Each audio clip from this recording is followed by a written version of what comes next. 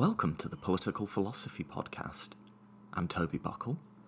The episode you're about to listen to is a one-part solo episode, a pretty long solo episode, but I decided to keep it as one rather than making it into a series, on the history of abortion law in America. This was originally a blog post. I have a blog now. By the way, I don't post super often, but it's on the website, and I put some random thoughts there once in a while. And I started writing a quick article for it about a recent abortion ban that's going to be heard by the Supreme Court next term in about a year. And as I was writing it, I realised what I was writing was just going to turn into this, massive thing that was more like a chapter of a book than a blog post. And so I sort of took the outline of what I had and thought, well, let's just turn this into a solo episode. It's been a while since I've done a big solo episode. People have requested more of them. So yeah, let's just make this a solo episode. And I did, and I'm reasonably happy with what I said in this, but also a bit nervous about this one. I haven't gone into depth on abortion as an issue in political philosophy before on this podcast. And, obviously, one, it's a very consequential issue that people have very strong, firmly held convictions on. And also, two, simply as a matter of just recognising your own perspectives and biases, it is just worth noting that this is an issue that doesn't affect me as a cisgendered man in anywhere near the same way as it will affect other people. And it's worth just being aware of that. So I always am a bit cautious talking about issues that primarily affect women or people of colour or so on, as someone who's not part of those groups. But when it becomes a matter of public policy and law, I think we kind of have to sometimes. So I try to proceed with caution while also giving a clear account of what I think and why, because even though I structure this as a history, it's definitely a point of view history where I give my own views, and there's a lot of legal and political philosophy mixed into this. And one of the ways I have tried to sort of take into account the standpoint epistemology, sort of personal perspective issues, if you will, is I really don't say anything at all in this episode about deciding to get an abortion or not as a personal decision. There's a lot of sort of moral philosophy and various issues you could think about with respect to that, whether it's right for an individual to make a decision one way or the other. I basically remain completely silent on that. I'm discussing this with an exclusive focus as questions in legal and political philosophy.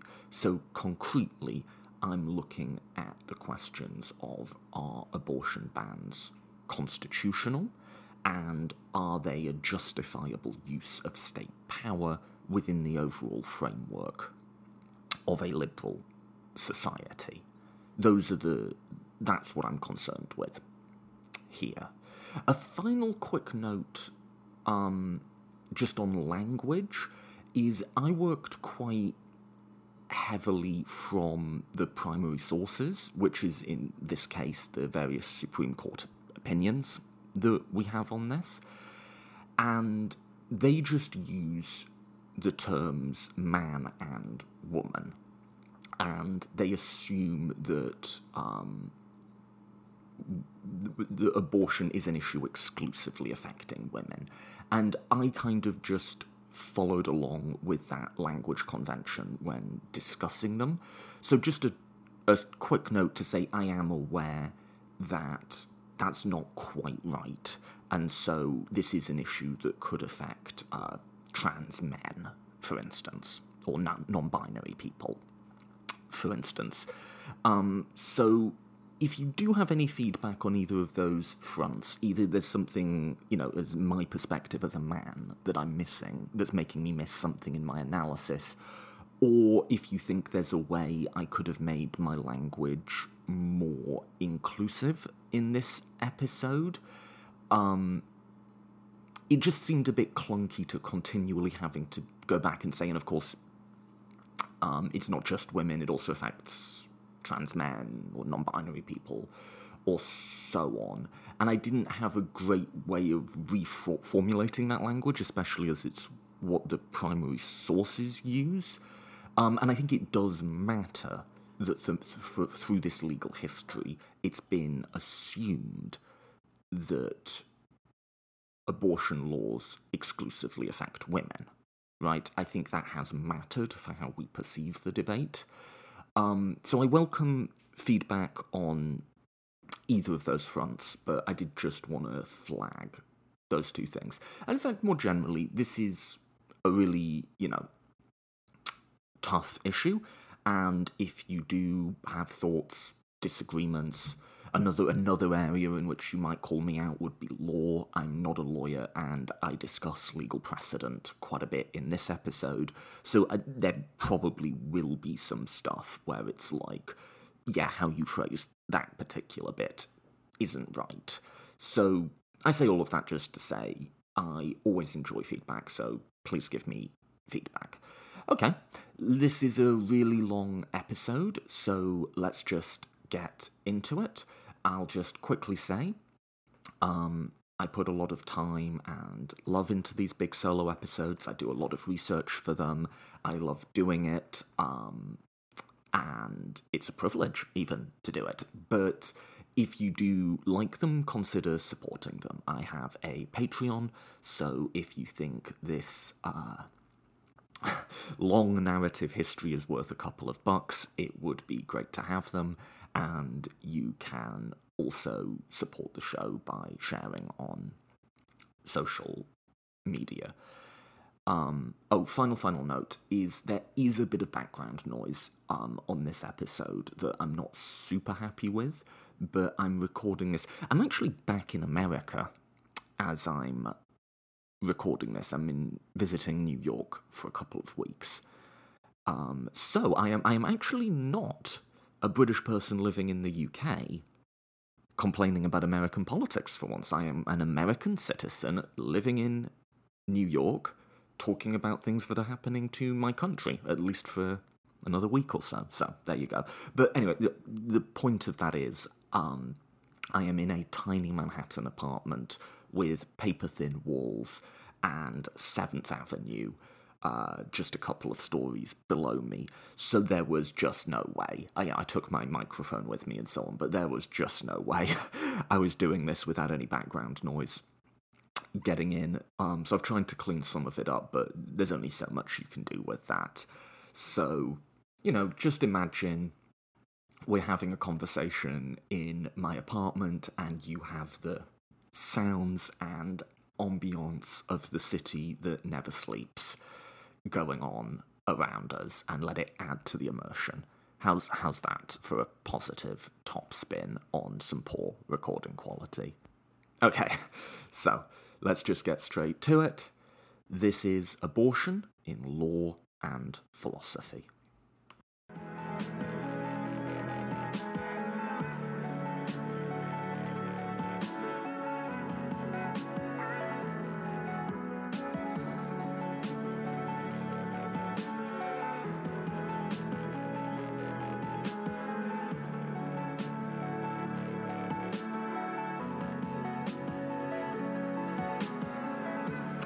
There's a lot going on in American politics right now.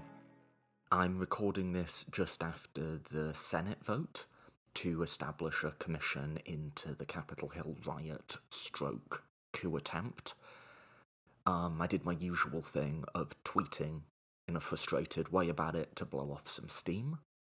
And I think I definitely will have more on that, possibly with a guest coming up shortly on the podcast.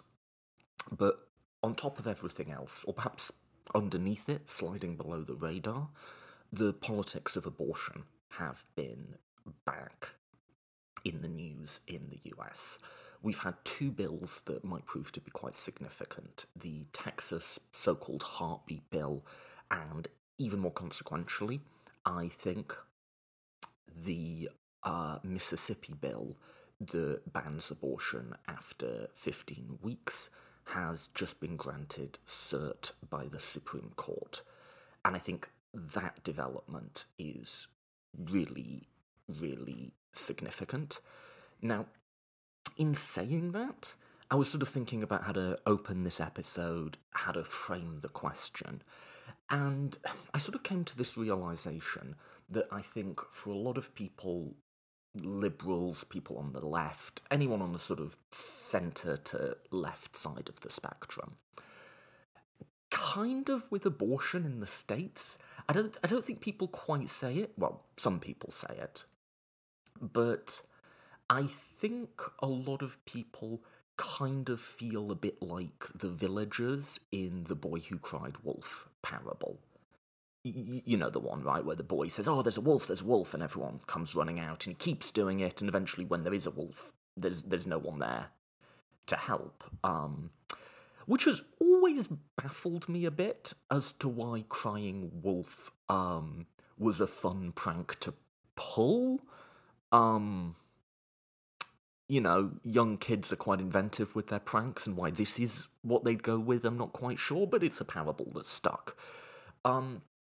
And like I say, I think people on the left have sort of had the feeling that they're being called out again and again to defend against a wolf, in this case, the recriminalisation of abortion in the States, that just doesn't come. There's forever some case making its way through the courts, and at every presidential election, we're continually told that this is the one where Roe v. Wade is on the line. And just like, you know, the villagers in the story, I think a lot of people have sort of got to the point where we think, well, the wolf isn't coming. Now, do I think these cases, particularly the Mississippi one, are crying wolf or wolf? I think they're wolf. At the end, I'll give you my sort of soft prediction, or like range of possibilities for what I think is going to happen. But yeah, I think this is a wolf this time. This is actually something that could have quite a big impact on abortion access in the States. And so I want to sort of walk you through the legal history that got us to this point for a few reasons. There's a few things I'm trying to do in this episode. The first is, I think, understanding the history is, and just like the structure of how the Supreme Court works, is pretty key to making a judgment as to, is this crying wolf or wolf? So I want to sort of convince you that this is wolf, or at least there's quite likely a wolf there. There's enough of probability that there's a wolf there to be concerned by it. Secondly, to kind of just do a, like, 101 explainer of that history so that people are equipped to have this discussion when the time for it comes, because I think it is coming. I do find that I think reproductive freedom is something that the left cares deeply about, but we're just... In the least patronising way possible, it might be good to do a refresher on this one, because I think it's an area we're not as versed in. I think, like, most people on the left could tell you quite a lot about, like, the distinction between public option and Medicare for all, but I think probably quite few of them could tell you what the difference between Roe and Casey is. You know? And that's not meant as an attack on anyone. I don't think it's because they don't think reproductive freedom is important. I think it's a specific instance of a general, I don't know how you'd say it, but like a general thing, a general thing, right? In which the left is just less interested in the courts and law, and the right are pretty invested in it. Like, I think people who are like activists on the right will definitely be able to tell you what the difference between Roe and Casey is. Whereas, other than sort of like knowing that Roe is a thing and knowing that like Citizens United is a thing, I think the left is just less comfortable, less interested in that discourse. And I think that's just sort of a strategic mistake, because the courts, the courts forever, and over my lifetime even, but the courts are a real locus of political power in America, and part of this episode will be talking about why that is, whereas it perhaps isn't the case in most other comparable advanced democracies, which brings me on to my third point. The third thing I'm trying to do in this episode, which is going through that history, raises some questions about how we should think about and live in a liberal society that I kind of wanted to talk about anyway. So I'm not quite sure what's the tail and what's the dog here. Am I talking about this particular legal history in order to get to some philosophy points I wanted to make, or vice versa? I think they just sort of run together, and I don't think there's a clean divide between law and politics and philosophy. It's more like a sort of messy, partially overlapping, partially diverging Venn diagram. Okay, so let's start at the beginning. Well, not the beginning, but sort of day zero for these types of arguments, which is Roe v. Wade. So I've actually been spending a bit of time with the Roe v. Wade jurisprudence, and I think it's really sort of worth returning to if, as I'm going to argue, in probably about a year from now, the abortion framework in the United States might be quite radically changed, because I think because of the left's comparative disinterest in the courts and the legal structure in the United States, the right's narrative about Roe has sort of been allowed to stand, and in some cases kind of almost permeate our thinking. I think often even people on the left have sort of gone along with the conservative characterization of Roe, because it's just not a conversation that we're super comfortable with. So here's the conservative characterization. I mean, well, there's a sort of hardline conservative characterization, which is that this is what opened the door to an effective ongoing genocide against the unborn. But there's a sort of softer right-wing characterization, which is something like this. For basically forever, people have thought that abortion is wrong. Religion has taught that it's wrong and that life begins at conception. And this has just been the underlying assumed norm, just as, like, in the same way that, like, thou shalt not kill has been a part of almost all legal systems. And in fact, I think to many pro-lifers, they wouldn't really see a distinction between those two prohibitions. Then, you know, in the heyday of American liberalism, in the 60s and 70s, some activists got it into their head that this could be undone with judicial activism, which it was, and there was no principled reason for it. 7 liberal justices just invented a right to privacy, which occurs nowhere in the Constitution, just fabricated it whole cloth, and delivered a decision which, whether you agree with it or not, has absolutely no basis in law. It is purely using law to instantiate personal morality. So that I would say is probably the dominant narrative around Roe, and I think it's wrong on both counts. It's wrong on the count that this has been an underlying norm for all of human history, and it's also wrong about this idea of just having invented the right to privacy.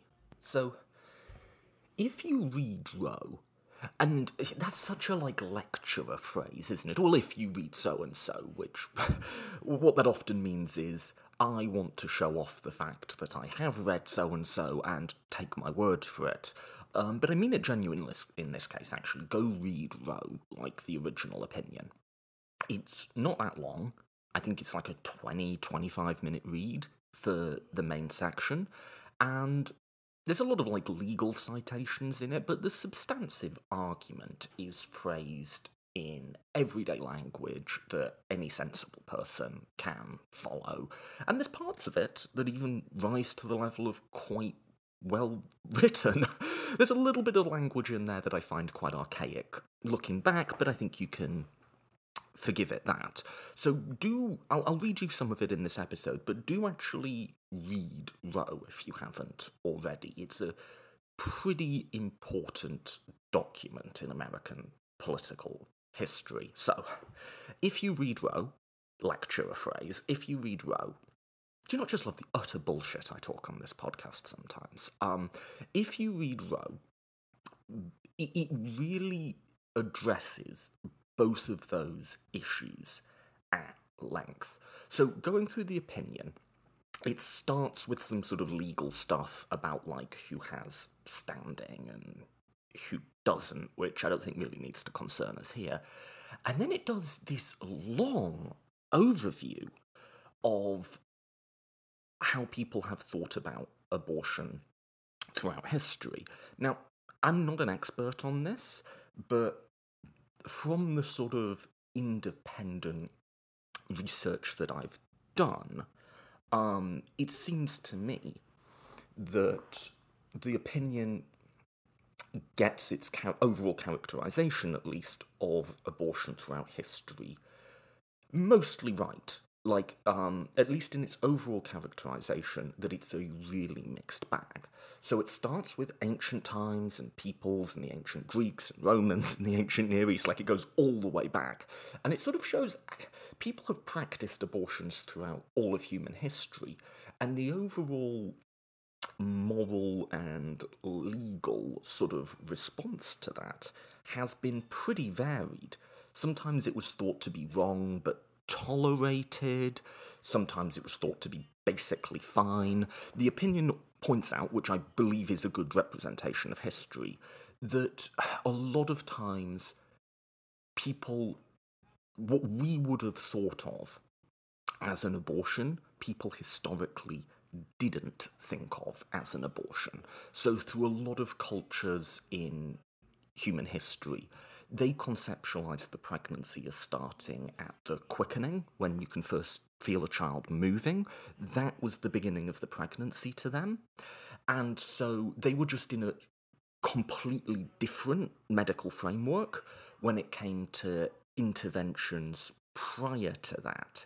They understood that they could be interventions prior to that, but they didn't see them as removing a fetus or removing a child. They saw them as removing a menstrual blockage or restoring menstruation.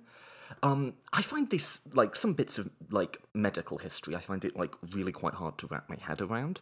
There's a really good episode on the history podcast The Dig, which covers this medical history, and I would just say go look at that, because I'm probably not going to give you a brilliant characterization of it, and except to point out one thing, which is that for most of human history, this wasn't something men knew a lot about. In like the age before professional medicine, this was sort of like women's knowledge. Women have been practicing contraception and birth control for all of human history, but it's kind of something that like mothers taught their daughters, or like knowledge that healers passed on, and it wasn't something that men overtly concerned themselves with that much. Sort of, I guess, a bit today, like how many men actually know how a tampon works, like that sort of thing, right? And it's only sort of when this passed over into the male medical sphere that it became something that people sort of began to think about in a more sustained way and regulate. So, it starts with this point in the opinion Roe v. Wade that really, in attitudes towards abortion historically have been all over the shop. It also makes the point at the time of the American founding, in no state was abortion criminalized. That came much later. And again, for early American history, people were practicing things that we would have thought of as abortions, but they wouldn't have. And again, I'll just recommend that episode on The Dig to cover that history properly, because I sometimes would like how people from past ages thought about the human body and medicine. I kind of sometimes find it really hard to like get into their heads and like see what they were picturing, except for the fact that it was something radically different to how we do.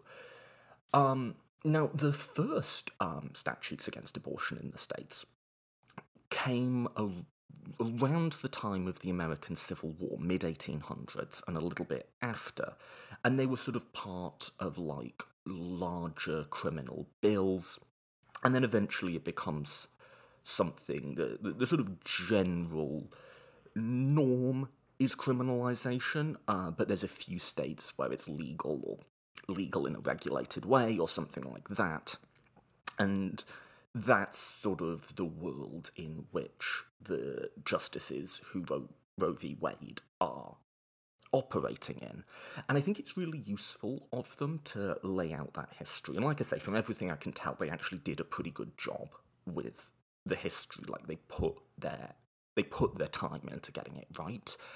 And I think that's important because both as a sort of intuitive matter, but also as a legal one, that kind of matters, because if you're doing something that's a radical reversal of the way people have done it forever, you're just, okay, now murder's legal, that feels very different to reversing some laws that only really came into effect 100 years ago, and maybe only substantively, in terms of actual enforcement, came into effect 50 years ago. It just feels different. I think it also matters for legal terms, because in the practice of American law, what's often being disputed is varying, and you can hear a sort of sigh in my voice here, varying different methodologies for how one should interpret the Constitution. Do we interpret, and by the way, lawyers are going to be screaming in outrage as I characterise these, this is a very rough guide. Do you take like an original intent approach? What did the people writing this law intend it to do? Do you take a textualist approach where you say, no, we just look at the plain meaning of the law as it would have been understood back then and apply it in a sort of paint-by-numbers, literalist way? Do you take a sort of living constitution approach where you say this changes and develops throughout time, which I think to conservatives can kind of just sound like postmodern woo-woo? And what that history that I've just sketched does is it kind of makes those debates somewhat irrelevant, or much less relevant, because had abortion been universally criminalised at the time of the founding, then there would be an argument of, look, if we're going with original intent, we know that this isn't what the Constitution was meant to do, because the people at the time saw no contradiction between what they were writing and the reality of abortion criminalisation. Now, to the extent that you are an originalist, I'm not, but a lot of people are, that would be a reasonably compelling argument, and the debate would sort of come down to interpretive methodology. But it wasn't criminalised anywhere at the time of the founding, and we actually kind of don't really have much of a sense of what if the founders did think anything about it. It wasn't something that they put in the Constitution. So I think you can kind of just read the Constitution on its own terms and just sort of say, what's this document telling us to do here? We don't have to sort of descend into this argument about methodology that so much of Supreme Court law seems to revolve around. And that brings you to the second point, which is the sort of idea in the narrative that they just invented this right to privacy, which just, even as a word, is nowhere in the Constitution, and just sort of ran with it from there. Now, I think at this point, it's worth just taking a step back and kind of just asking, on its own terms, what is the Constitution, and how is it asking us to read it? Like, let's just say we're going with original intent. What is the original intent of how we are supposed to be using this document in an abstract sense? And the Constitution gives you fairly clear instructions on this. So the relevant bit here, particularly for this case, and the jurisprudence leading up to Roe and in Roe, is really built around this, is the Ninth Amendment. Big gold star if you can tell me without looking it up what the Ninth Amendment says, by the way. Feel free to exclude yourself from the somewhat patronising assertion I made earlier about people on the left not being as interested in, like, legally stuff. Like, yeah, if you know what the Ninth Amendment is, like, definitely, because it's probably the least discussed amendment. Even the poor old Third Amendment comes up in the discussion a bit more. Anyway, it's very short, it's one sentence. Here's the Ninth Amendment. Quote, "The enumeration in the Constitution of certain rights shall not be constructed to deny or disparage others retained by the people." End quote. The enumeration in the Constitution of certain rights shall not be constructed to deny or disparage others retained by the people. So what does that mean? Well, this is one that's seen as being... A lot of people think this is a really paradoxical or uninterpretable amendment, that this is like a really baffling aside in the Constitution, and it's one, incidentally, that conservatives hate. Conservatives really do not like this, although they also use it. So famously, Robert Bork, a justice who we will return to in this episode, described the Ninth Amendment as an ink blot. And, you know, he was asked, how do you interpret the Ninth Amendment? He said, I interpret it like I would an ink blot. Like, it's just something that's on the page that I don't understand, and essentially I ignore it, is what he's saying there, which does sort of cut against this sort of supposed reverence for the Constitution to just openly say, yeah, I ignore this bit of it. But okay, but I think the Ninth Amendment is completely straightforward in what it's telling you, and highly congruent with the way the rest of the Constitution is written. It's saying there are unenumerated rights. In so many words, it's saying... No, just literally, it's saying the fact that the Constitution names certain rights does not mean that that list is exhaustive. Or to put it a different way, the Constitution guarantees rights that it doesn't directly name. The Constitution guarantees rights that it doesn't directly name. Well, I mean, hang on, doesn't that sound a bit spooky and woo-woo and, like, postmodern and, like, interpretive and anything goes? I thought this was supposed to be a document of, like, classic liberal libertarian rationality with clearly defined rules that we can apply in a logical step-by-step case without judgment. This sounds like some cultural relativist nonsense. I don't think it's either extreme, and I think it makes sense when you look at how the Constitution is written. The Constitution will often just sort of, like, point you in a direction of something, and it'll often be quite explicit that what it's saying is not comprehensive. So the bit that's going to become really relevant for this case is just a short phrase in the 14th Amendment: life, liberty, and property. Right? Roe kind of, the underlying logic of Roe is essentially the 9th Amendment plus the 14th forecloses the ability of the states to criminalise abortion. That's Roe in a nutshell. But just think about that phrase for a second. Life, liberty, property. Now, that's a fairly classic proto-liberal formulation, right? It's in Locke. There's something a bit like it in the Declaration of Independence, with property switched out for pursuit of happiness. But it's just, I don't think, it's just sort of a recurring phrase in the political thought of that era, right? And then doesn't elaborate at all. Just life, liberty, property. And there's a context to that, which we'll get to. But, okay, that sort of sounds good, that sounds sensible.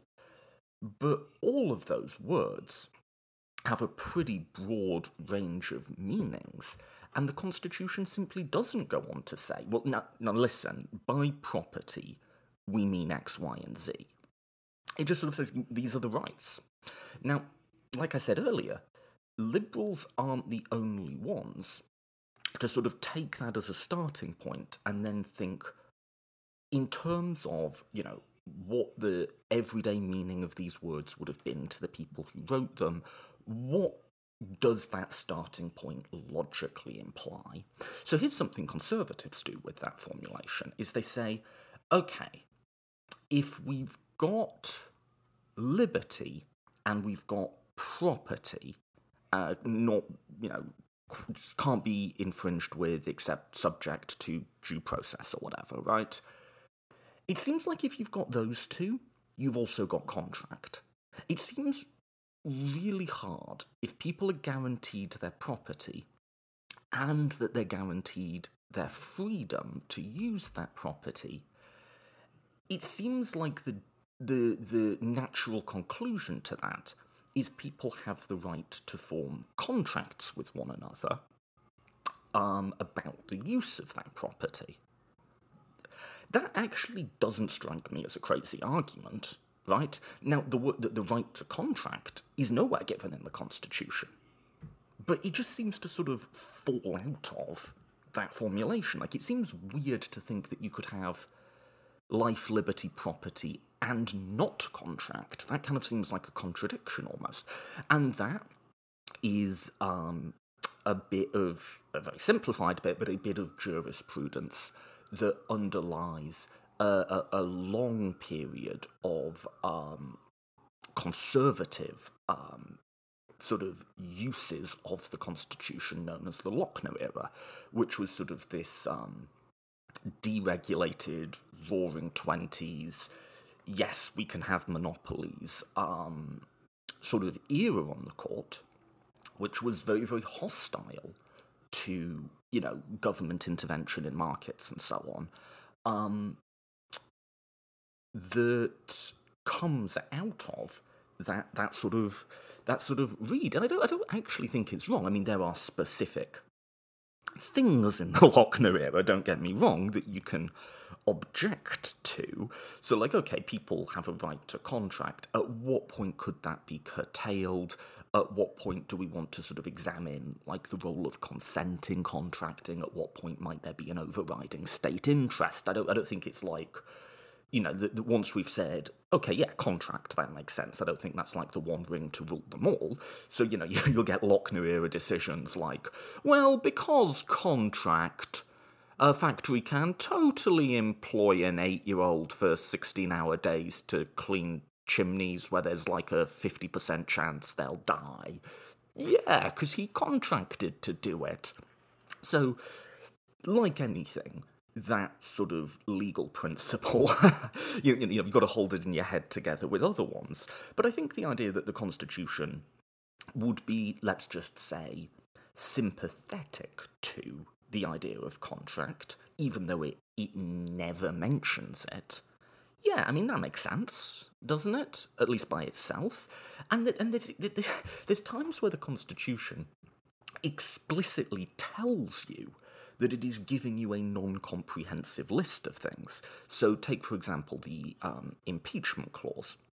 The impeachment clause says, you know, you can impeach and vote to remove a president for bribery, treason, and other high crimes and misdemeanors. So I would interpret that, and I think the legal consensus view on how to interpret that would be there is this general category of offences that we're calling high crimes and misdemeanours, of which bribery and treason are two, but they're not the only two.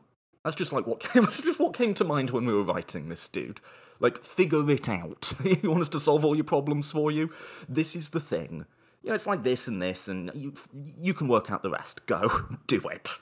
Right? Again and again, you can find stuff like that in the Constitution, which is quite different from how a lot of modern, frankly, constitutions are written. Like the Constitution of France and Germany, it will tell you, this is our conceptual definition of these terms, this is what it means in application, here are the provisos and the quid pro quos, and you really can read them as an American originalist would sort of want to insist. We read the American Constitution, but the American Constitution just isn't like that. It uses terms of art, it uses big ideas, it refuses to define those things, and it explicitly gives you non-comprehensive lists multiple times. And I think there's sort of advantages and disadvantages to doing it both ways. I think, there obviously is inherent liabilities in the idea that there's just a lot of judgment that goes into applying this. Like, it's not self-applying. Like, you need to think about it a bit, right? There's obvious liabilities there. But there's also obvious benefits. It can adapt to changing circumstances. There's a bit of, it's not brittle, there's a bit of give, a bit of flex to the thing. And also, I think it sort of democratizes it. Because, if you have a constitution that really, lays it out in detail, that's necessarily going to be quite a technical document. And its interpretation and application will basically be off limits to people who aren't trained specialists. Whereas with the American Constitution, anybody can read it and have a sense about what this means, right? And I think there's something quite attractive in that. Like I've always said, politics isn't the contestation between different value systems within an agreed framework. The framework itself is part of that contestation. It is, when we appeal to overarching principles like free speech and the First Amendment or democratic process or what have you, those appeals are an attempt to sort of project a consensus, and that consensus might be partially successful, it might fail partially, it might fail totally, it will shift and change over time. But it'll never be universal, and it'll never be stable or permanent. And statements about the overarching structure within which political contestation takes place seek to transcend that structure, but are in fact an artifact of it. And given that reality, this is not at all how the American founders would have justified it, by the way, this is just my thoughts. Given that reality of the inevitable contestation of the overarching structure, isn't it quite nice, isn't it quite useful that contestation should occur in the plain light of day, where everyone can see and follow and understand the various claims that are being made, and can have opinions on it themselves, and can reach to a sort of foundational document that anybody can understand, and make claims for themselves about what the ultimate structure should be. I don't know, like, that sort of seems right to me, somehow, although I do acknowledge that there's definite liabilities to it as well. So, anyway, that's a sort of long preamble that I think gives you the context in which Roe is occurring, and the context to understand what they're doing when they say right to privacy. So the context is, to recap, this isn't a question of original intent, because abortion wasn't criminalised at the founding. It's laws that have been passed more recently. Now, do those laws violate a right that the Constitution guarantees? That's the question. Does the total criminalisation of abortion violate a right given by the Constitution, understanding the Constitution grants rights that it doesn't directly name? Well, how do you answer that question? You answer it by sort of looking at what the Constitution does give you, and just as we saw that contract kind of seems to fall out of liberty and property, is there sort of a starting point that would seem to get you there? And I think, their logic, and so just to give my own opinion away, I think Roe was correctly decided. I don't buy that, like, a lot of liberals will say, I agree, with abortion being legal, but that should be done by legislators, not the courts. And while I like the outcome, it was some very sloppy legal reading. They just invented this thing. I like the outcome, but it wasn't good law. To the extent I know anything about this, but right, isn't this, again, like I said, the beauty of the American Constitution is that we get to have opinions on it, right, without being a specially trained lawyer. I think Roe was, as a matter of law, not of outcome, I think Roe was correctly decided. So here's why. It's the same amendment, in fact, the 14th, and I'll just read you it. There's a few sections to the 14th, but it's the first one that's relevant for us here. Quote, all persons born or naturalised, interjection.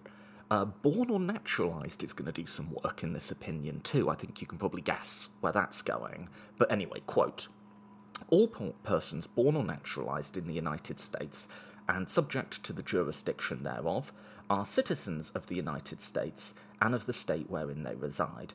No state shall make or enforce any law which shall abridge the privileges or immunities of the citizens of the United States, nor shall any state deprive any person of life, liberty, or property without due process of law, nor deny to any person within its jurisdiction the equal protection of the laws.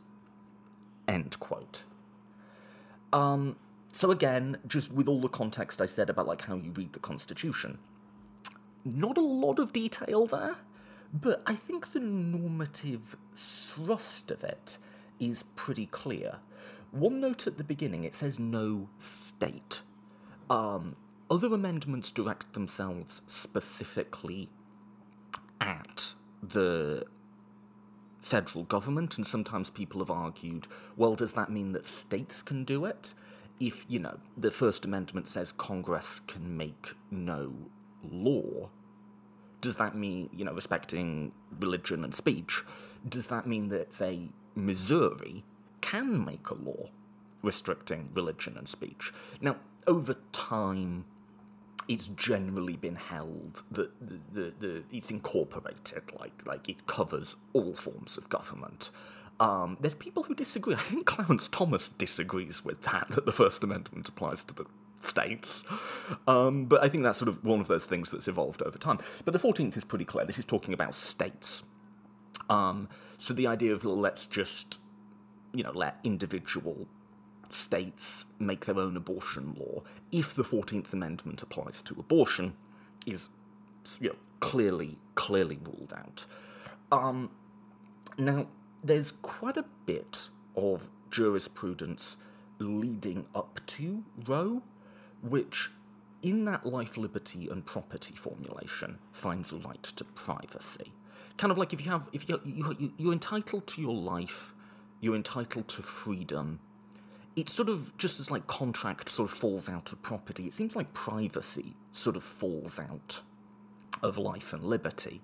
Now, a note on privacy, the one slight wrinkle I have with Roe is I think the word privacy is probably not meaning the same thing in the heads of the people who wrote it as it would for us today, which is one of the reasons that finding a right to privacy can sound a little bit weird. Because I think for us, it's privacy's like you don't have like a peeping Tom at your window, or like the FBI surveilling your phone calls or something like that, right? I think if you look at the cases where it has been used, it's been used to strike down laws that banned contraception. They said, no, you can't stop people using contraception. They have a right to privacy based on a substantive due process reading of the 14th Amendment. It's been used with various issues relating to marriage and religion and stuff like that. So it's a bit more like the public-private divide sense of privacy than more like a not being spied on sense of privacy. It's like, in your own life, in your own home, in your own family, you can make your own decisions free of any sort of external force coming in to, like, tell you can't do otherwise. So, with that in mind, the question sort of becomes, does the 14th Amendment seem to be implying something like the public-private divide? It's basically a restatement of it, right? Nor shall any state deprive any person of life, liberty, or property without due process of law. That seems like just a reformulation of a sort of classically liberal public-private divide, right? And then the question would be, if the 14th Amendment does establish privacy in that sort of traditionally liberal sense, does that right to privacy include the right to seek an abortion? And it seems like both of those are very obvious steps to take. And this is where, like, I think the idea that there is a certain amount of interpretation going on in reading the Constitution, a certain amount of judgment that has to be used, sounds scary because it sounds like it's a free-for-all. No, there's things that very obviously come out of this text, and things that would obviously be wild misreadings of it, right? So that is the logic of Roe, and this, I'll read you a bit from the decision. This is how the opinion itself characterises it, quote, "This right of privacy, whether it be founded in the 14th Amendment's concept of personal liberty and restrictions upon state action, as we feel it is, or the District Court determination in the 9th Amendment's reservation of rights to the people, is broad enough to encompass a woman's decision whether or not to terminate her pregnancy. The detriment that the state would impose upon the pregnant woman by denying this choice is altogether apparent. Specific and direct harm, medically diagnosable even in early pregnancy, may be involved. Maternity or additional offspring may force upon the woman a distressful life and future. Psychological harm may be imminent. Mental and physical health may be taxed by childcare. There is also the distress for all concerned associated with the unwanted child, and there is the problem of bringing a child into a family that is already unable, psychologically and otherwise, to care for it. In other cases, as in this one, the additional difficulties and continuing stigma of unwed motherhood may be involved. All of these are factors that the woman and her responsible physician necessarily will consider in consultation," end quote. And as an aside, that perennial phrase in American politics, it's a choice between a woman and her doctor, which I find a bit annoying. Now, it's a choice a woman makes. Like, a woman might make advised by a doctor, certainly, but that's where that comes from. It comes from Roe. Roe uses this woman and her physician sort of language, and that sort of gets picked up to, like, it's a choice between a woman and her doctor sort of language, which that's maybe one bit of the opinion I'm not a super fan of. But that's how Roe essentially summarises the argument that I've been making here. And what it does there is Roe is an opinion grounded in the real world, and it sort of lays out the potential costs of being forced to carry a child, which, as it just detailed, may be really, really, really substantive indeed. And the sort of question is, can the state, force those costs upon a woman within the parameters that are laid out in the Constitution? And Roe's answer is obviously not, right? Another way of thinking about it is like, not just does it follow from this little bit of text, but is this congruent with the general sort of framework that the Constitution is giving us and how we apply it in other cases? So, like, all the stuff I've covered so far, including, like, the contract stuff, including free speech, free religion, including you could mention the fairly substantive rights guaranteed to criminal defendants in Amendments 4 through 6, including the 14th that we've gone over.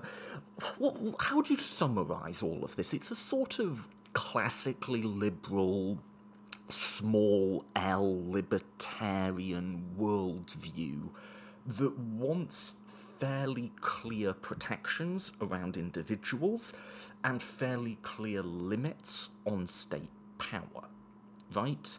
That's sort of what it's doing.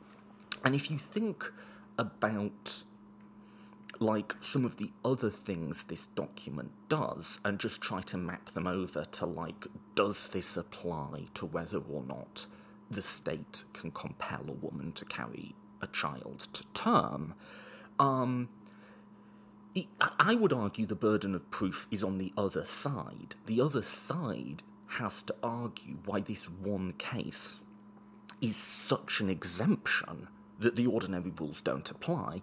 So just to, like, start obviously, what is the 14th Amendment? Why is it there? It's an anti-slavery amendment, right?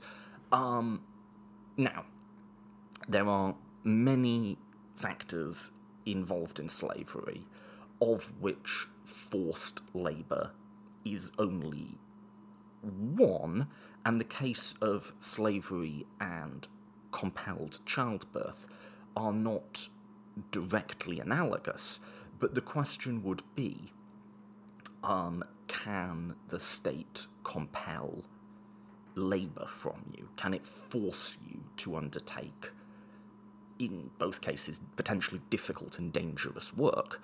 And the answer's surely no, or if it is, there has to be a very, very strong argument for, like, an overriding state interest, right?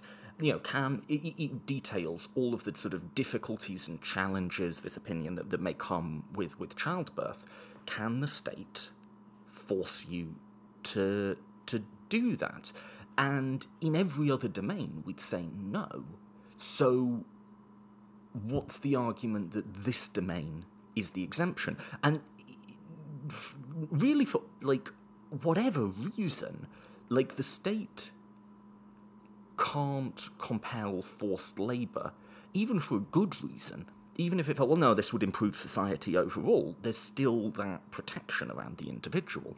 I think another amendment, I haven't heard this argument made before, I bet you someone has, but I just thought of this independently, that I think you might bring in here, is the Eighth Amendment, the prohibition on, quote, cruel and unusual punishment, which I think I would read and most people would read as a prohibition on torture. Childbirth is extraordinarily painful. Now, if people sort of choose to do that, that can be a real positive. Like, I think for a lot of people, giving birth was the most important moment in their lives. But this is just where, like, consent does so much work for a liberal worldview, right? Like, you get asked questions like, well, if we allow people to get married to people of their gender, what's to stop them marrying children or toasters or something? And the question, the clear limiting principle for, like, why you can marry an adult of the same sex and not a child is consent. Like, consent does a huge amount of work, and correctly so. And I think it's the same with physical pain. Like, if you are, like, working out, or, like, pumping weights to the, you really do it, where you burn yourself to exhaustion, and, you wake up, like, aching all over the next day, like, you have one of those sessions, that is a really high amount of physical pain that, with consent, I want to work out, want to bulk up, get ripped. You can tell I'm totally into this culture, right? The lingo I use. That can be a real positive. It can be an empowering thing for people. If it's consensual, if it's something, no, I want to work out, I enjoy it. Bring the pain, bring the burn, right? If you simulated an equivalent amount of pain with, like, electric shocks or something without someone's consent, that would straightforwardly be torture, right? And hence unconstitutional. And whether or not you had a good reason for it wouldn't really matter. Torture is torture. Like, you can maybe get to some real edge cases where it's like, well, what if, like, there was, a 24 ticking clock style scenario where a nuclear bomb was going to go off over Manhattan, and you have to torture this one guy. All those scenarios prove to me is that there will be a breaking point for any norm. Like, at some point, consequentialism will just override it. But that doesn't mean the norm is worthless. Like, I would say, like, can you torture a person to save one life? I would probably bite the bullet on that and say no. Like, as a matter of law, no, you can't. It's in the Eighth Amendment. And, as a matter of sort of, like, moral philosophy, what's ultimately right? Also, no, you can't. Because what would the world look like if we institutionalised torture every time authorities thought that a life might be at risk? I think in the general case, we'd clearly be living in a much worse world. So that's the sort of, legal and moral logic that underlies the Constitution, right? is that no, like, if forcing someone to do something, if the thing you're forcing someone to do is incredibly painful and might be very psychologically difficult for them, then you can't force them to do it. And even like an interest of like, but there's another life on the line, isn't overriding in that case, I think, within the framework that the American Constitution sets up. Like, the state interest has to be higher than that. And that's ceding the side of personhood on the abortion debate, which I don't think we should. So just to recap, I don't think it's consistent with the way we interpret the Constitution as a small L liberal libertarian document that guarantees quite strong rights for individuals and quite hard restrictions on state power. It's just not coherent with how we view the rest of the document. What about personhood? Roe does take this up. And I think their reasoning, again, completely sound on this one. They just punt. They do this huge, long survey of, like, here's what these people think about personhood, and here's what these people think. And then they ask, does the Constitution offer us a definition of personhood? And they review every time the Constitution uses the word. And, of course, because it's the Constitution, at no point does it offer a definition, because, as we know now, the Constitution doesn't do such silly things as tell you what the words it's using mean. Come on, dude. And the only time it even hints at whether personhood might cover the unborn, it seems to go the other way. So you remember earlier, how does the 14th Amendment define citizenship? Quote, all persons born, big flashing lights there, or naturalised in the United States. So it seems to be saying that to be protected by rights guaranteed by the Constitution, you need to be a citizen. To be a citizen, you need to be born or naturalised in the United States. Now, this may very well be one of those slip of pens determining the course of history type things. I don't think the people who wrote that amendment really imagined it playing a specific role in the pro-life, pro-choice debate. Nonetheless, that is what it says. I think that's probably one of the weaker arguments, and Roe sort of acknowledges it as much, in that they sort of say, that doesn't really settle it either way, but to the extent that we ever get any hint about what the Constitution says about this, it is that just little throwaway line there. So anyway, after looking at the Constitution, all of these different things, the opinion just basically goes, well, we don't bloody know either. Quote, when those trained in the respective disciplines of medicine, philosophy, and theology are unable to arrive at any consensus, the judiciary, at this point in the development of man's knowledge, is not in a position to speculate as to the answer. End quote. That seems perfectly sensible to me. Like, when life begins is a big philosophic, religious, scientific debate about which there is no consensus. It seems reasonable for the law not to try and impose one. From like, you know, I can sort of break the personhood question down a bit from a philosophy point of view, but like, I think if you were a judge making a legal decision, that approach of just saying we don't know is completely fine.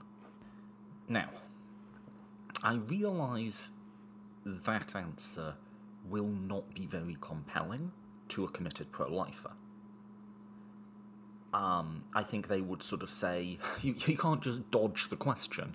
That is the question, and you have to come down on it on one side or another. Is it a life or isn't it? Is a fetus a life or isn't it? Because if it is, then, you know, you can't just murder a child. And if it isn't, then, yeah, sure, I guess pro-choice follows, or pro-choice at least up until the point where we do consider it a life which historically has been, the quickening, the first movements. I don't think that's right. I don't think that's the right way to frame it, or the conclusion that follows from life begins at conception definition of personhood. So this is just my own views here, and again, these are views about law and about what the state can impose upon people, not about the innate morality of a particular decision. I'm not committing myself certainly to the view that abortion is like the right thing to do in all circumstances, because that would lead to the extinction of the human race, right? And this is a separation that always gets lost and that liberals always want to make, and it applies to basically everything we're arguing for. Like, free speech does not mean you like the speech, right? Free religion does not mean you agree with the religion, so on and so forth. And there are costs to liberalism, and we should be upfront and straightforward about what those costs are. Free speech means not only are there going to be people who disagree with you, but they're not going to always do it in a polite or respectful way. Free speech means there will be people out there who despise you, who hate you, who hate your identity, who hate what you stand for. And that is a pretty big cost. It is a cost that free speech asks us to bear, and it is a cost ultimately that is worth paying, but it's a cost, allowing a very high degree of personal autonomy is gonna lead to people making bad decisions. Now, I'm not saying abortion is always a bad decision or that it's always a good one.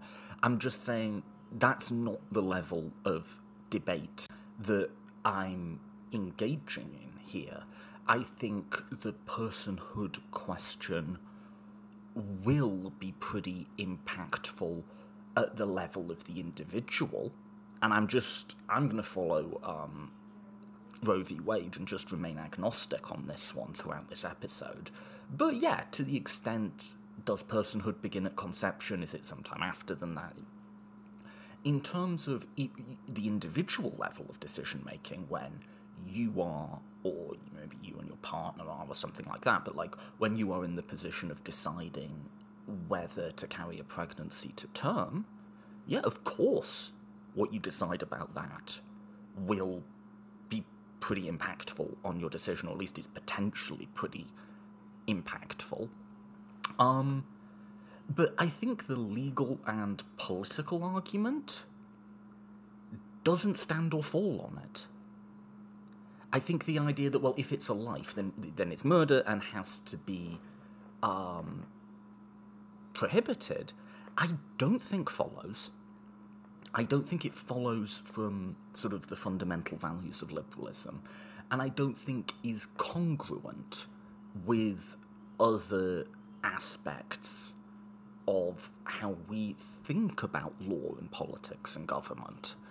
So I'm going to sort of sketch out some arguments here, which I think are pretty much just parallel arguments to what Roe makes, but in my own words. I think you can ask, like you say, as Roe asks, does this seem to follow from the relevant sections of the Constitution, and is this congruent with how we think about what the Constitution is telling us generally? If I were to sort of think about my fundamental values, it would be some sort of species of progressive liberalism, right? I'm just gonna sort of run through what that is. I'm not going to make the argument for liberalism in general. I've done that in other episodes. I'm just going to argue what I think follows from it. So the first thing I want to say is I think the framing is off, because the framing of that argument, if it's a life, you have to protect it, views the question entirely through the lens of let's use their language, the unborn child, right? It doesn't view it from the lens of the mother. So I don't think the question is, is it a life? If so, it has to be protected. There's the question of, is it a life? And let's just, for the purposes of this argument, grant the pro-life position on personhood, because I think the legal and political argument stands irrespective of that. So I don't think we should grant the pro-life position on personhood. I think this is a really hard question, but the idea that from conception, that seems like there's a bit of work to do, to put it mildly, that's needed to justify that position. But let's just grant it. That, life begins at conception. Let's grant that, and I'll assume that to be true for the rest of this argument, even though I don't think it is. Right? The question then isn't, well, obviously it has to be protected. The question becomes, and this is a question we ask all the time in all sorts of other domains of life, how far can collective authority or the powers of the state compel people to preserve life? So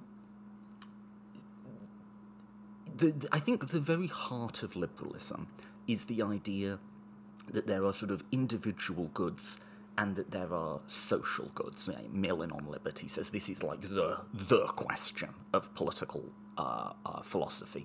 And I think that's fairly common sense. Overall, we want a society with high welfare, we want people to be taken care of, we want all sorts of forms of social cooperation, and to do that, restrictions will have to be placed on individuals. Their participation in the maintenance of that social project will, to some degree, have to be compelled, right? At the same time, we want autonomy. We want people, this is the liberal creed, this is, the liberal, building block, right? We want people to have autonomy. We want people to be able to make their own choices. We want them to be self-determining agents. And those two impulses will sometimes conflict, right? And so the basic project of a liberal society is to get as much of the social goods as you can while still maintaining autonomy in a meaningful sense. And one way you might think about the different forms of liberalism is different attempts of where you draw that line. How much do you prioritise the individual or society, or perhaps at a more philosophic level, a number of attempts to justify the drawing of that line, right? I think that should all be pretty common sense. Now, one sort of application of that, or one, specific and very consequential, section of that frontier, is how far can a central authority, the state, compel people to participate in actions for the sake of preserving the lives of others. And when you look at it that way, assume personhood. How far can you compel someone to take actions necessary to preserve life? Abortion is a wild outlier to how we normally think about that question, because I think how we normally think about it would be something like undue burden. That's a bit of a vague phrase, and I'm going to come back to how it's a vague phrase in a different context, but it would be like, you can ask stuff of people. I think, you could maybe compel something like a Good Samaritan law where you really do, you are obligated to run into the shallow pond to save the drowning child. But we actually generally don't go much past that point. I think even some people would be queasy with the idea that there is a legal obligation to go into the pond. Is there a legal obligation to donate a kidney? Could the state compel that? Let's just take some obvious cases. 30,000 people in America die a year in car accidents. How do we sort of think about how the state could, what our obligations are, and how far could the state compel us for the goal of preserving life? Well, pretty minimally, honestly, right? Like, the state could just say, you can't kill people, therefore you can't drive a car, go ride around on the backs of animals or something. No, we just sort of say, well, there's speed limits. You have to have a license. You can't drive drunk. Sort of, again, this sort of undue burden idea. Like, you can't really limit the choices people make with their lives. You can maybe sort of put in some guardrails, so like the most dangerous behaviours are prohibited. Or again, to take the drowning child case, I mean, that's used in service of the idea that then you have an obligation to donate the equivalent amount of money to charity. So does that mean the state then has authority to tax that equivalent amount of money? Even there, we're a bit uneasy, right? Like, I think we would sort of say, again, undue burden. Like, the state can tax, but not, like, to the point where it will meaningfully constrict your life choices, which, incidentally, is one argument for a sort of progressive taxation system, in that if you have 10 million in the bank and I take 1 million of it, your ability to decide what you want to do with your life is really not diminished in any meaningful way. Whereas if someone is like just on the verge, paycheck to paycheck, 10% of their income may well be something that makes a difference to their ability to autonomously decide life choices. Right? So I would sort of say to that, yeah, as part of the state's sort of obligation to preserve life, we should be paying for medical care. We should be, to the extent that it's effective, spending on things like foreign aid, all sorts of things, right? But in order to sort of get those resources, we do have to be a bit careful about how we do it. We want to sort of skim from the top, essentially.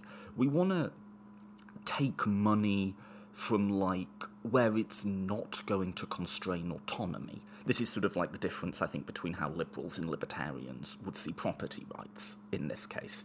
In that I don't think it's some awful, evil violation to, like, have an income tax or something. But I do think people controlling their own resources, having a set of objects that they have exclusive control over, is furthering of autonomy. And yeah, if you're going to start taking them away from people, you do want to be careful, right? You do want to be careful how you do that. Again, I don't think anything that I'm saying is like crazy or wild or left-wing radical. If anything, I'm being sort of kind of a normie centrist on this one and how I'm phrasing it, right? Now, to be honest, I will probably go further than most liberals will feel comfortable with in compelling actions for the sake of saving life. It's the consequentialist in me. So let's take, I think, what might be a boundary case. Could the state compel you to donate blood? Let's just say, for the sake of argument, I've no idea if this is correct or not, but let's just say we can be very confident that this will save lives, that there's any number of people who die on operating tables because of blood shortages. And let's just say that other schemes for solving that shortage have failed, right? Like, for some reason we haven't been able to, like, just buy it off people or something like that, right? Could the state mandate that? I'm tempted to say yes. I think a lot of people, a lot of liberals, would really wince at that. It's one thing they might say to take a little bit extra from the millionaires, but that's like a violation of bodily autonomy. That feels a bit different to me. I'm not immune to that argument, by the way, that, like, you might want to draw a hard line around the body. It just seems to me in that case that the cost-benefit, at least potentially, could be quite strong. Like, giving blood is half an hour every time a year, or twice a year or something. It's pretty painless. I've done it a few times now. Like, and I'm personally not a huge fan of needles or anything. Like, the level of, like, you know, what you're putting on the individual is pretty low there.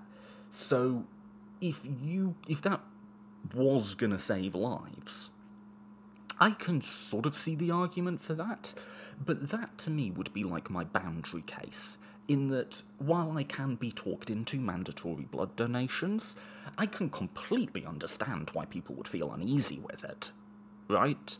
And so that's like, in terms of like saving life, something like mandatory blood donations, that would be sort of my frontier of like how far the state can compel action. Or maybe something like Good Samaritan laws, where you really have to go into that pond, because again, you get your shoes wet or something. But I wouldn't mandate having to give a kidney. I wouldn't mandate having to run into a burning building. That is too far, right? Well, the level of constraint involved in compelling people to carry pregnancies to term and give birth, that's way out past the boundary of, like, giving blood or paying a higher marginal tax rate or having to go into the shallow pond. That level of constraint it's just, like, off the map past that boundary. It's not like, oh, there's the boundary, then there's this case. There's, like, terrain and mountains and rivers and valleys, and then there's the abortion case, right? The constraint is incredibly heavy. Like, I mean, just remember the sort of list of sort of potential harms that the Roe opinion ran through. In what other context would we forcibly impose those harms on someone and accept them being imposed on us, even in order to preserve life? Maybe something like conscription is the best I can do there. But I'm not sure how I feel about conscription, honestly. That's sort of like a matter of the survival of the society itself. I'm not sure that maps. And so, I just don't see it following from the basic principles of a liberal society that the state can exercise this degree of power. And I don't think it's congruent, even assuming a life begins at conception, conception used in that sentence to mean in two different ways. A life begins at conception of personhood. Even granting that,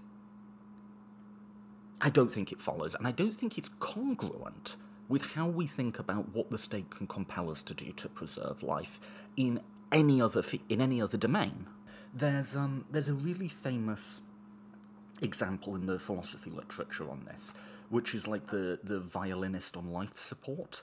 Why a violinist, I don't know, but anyway, where a very talented violinist gets in some sort of accident, and it turns out you are the only person, because of some rare blood type or something, that can save him. But to save him, you'll have to, like, be hooked up to his body, like exchanging fluids for 9 months. It will have all sorts of consequences for your health, and it can potentially be very, very painful for you. It will, have big impacts for your bodily autonomy. It'll have big impacts for your overall life autonomy to make choices. Is that the right thing to do for you to volunteer that? Well, yeah, maybe, probably, possibly. Can the state force you to do that? Surely not. Right? Like, can the state force you to donate a kidney? I think all of us would view the idea of the state forcing you to donate a kidney, even to preserve life, as something out of a utilitarian dystopia. Right? When people object to utilitarianism, it's because they're scared stuff like that is going to happen if we're put in power. Right? But so why don't we think about abortion that way? Even those of us who are, like, pro-choice, we kind of, like, put it in a different category in our heads. I'm going to return to that idea. What's the pro-life counterexample to the violinist case? They'd say, well, as always when people are confronted with an analogy that they don't like, they will draw a distinction between the applied case and the analogy, and as always the distinction is real but I don't think really does any work. They'll say, well, in the case of the violinist, you didn't do anything to cause him to be in that condition, therefore you don't have any obligation to him. Whereas, if you're pregnant, then you chose to engage in an activity, sex, that could lead to life, and now that it has, you have a much stronger obligation towards it. Now, that argument may or may not work in terms of individual decision-making. I think even there it's a bit spotty. It definitely doesn't work at the level of law. Like, all of us, all the time, are engaged in activities that can lead to the deaths of others. Driving, again, as an example, right? If you drive, you're doing something that has a low-level probability of killing someone else. All the frickin' time. When I turn my gas oven on, it might, like, explode or something and take out other people in the apartment building. We don't react the same way to those cases. Take driving as an example. If you want to say, what do we do in response to that? We put some regulations in place, right? So I think the most you could maybe do is start regulating sex in some way, and think about how counterintuitive what I'm proposing is. Think about how wrong this would feel to most people. Let's say,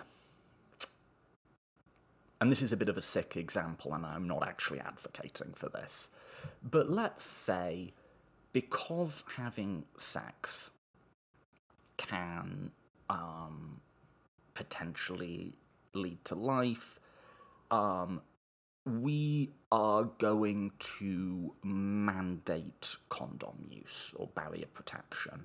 And let's make this fall exclusively on men. Let's make having unprotected sex something a bit like drunk driving. Like, there is, we will enforce this and we will, like, put you in prison for a few years.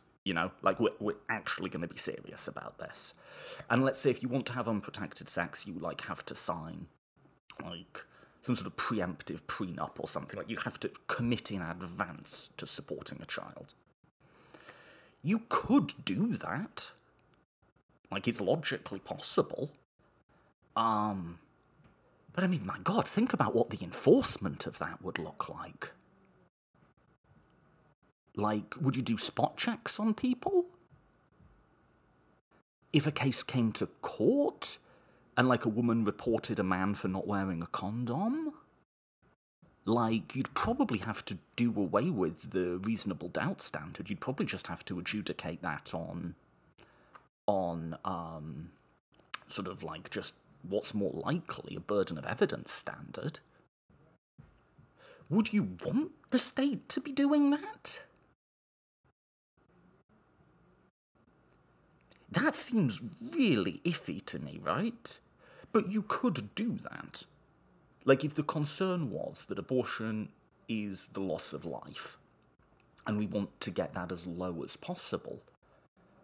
I think something like having to have a license to have sex, at least that form of sex, and mandating certain things like the use of barrier protection.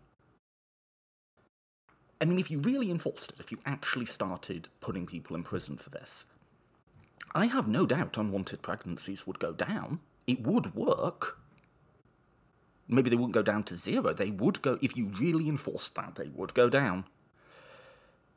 Would anyone accept that as something the government has the right to do in a free society? I mean, I don't think I would, right? And I use that example not to say that I think that is a justifiable and sensible thing to do. It is much more justifiable and much more sensible than compelling women to carry pregnancies to term. Why? Because the cost is far, far lower. The level of constraint that you're putting on someone is much, much lower. Again, like, you know, can you be compelled to go into the pond to save the drowning child? Yeah, I kind of feel like you can be. But can you be compelled to run into a burning building? Like, no. No, you can't. The level of constraint being required to put on a condom, it feels like, you know, that is a very significant intrusion into this private space, but the action that's being mandated is comparatively tiny compared to, like, all of the costs associated with carrying an unwanted pregnancy.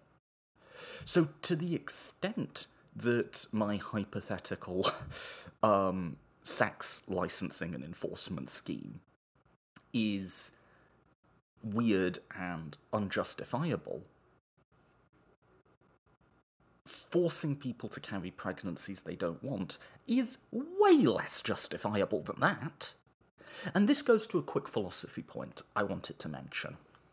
In that, there is this sort of view, assumption, in a lot of political philosophy discourse, that we're living in something like the triumph of liberalism, that everyone is a liberal now, that it's the end of history, to quote the title of Francis Fukuyama's book, although people have gone back and said actually the book's a bit more subtle than that, but whatever, that's what it's been remembered for.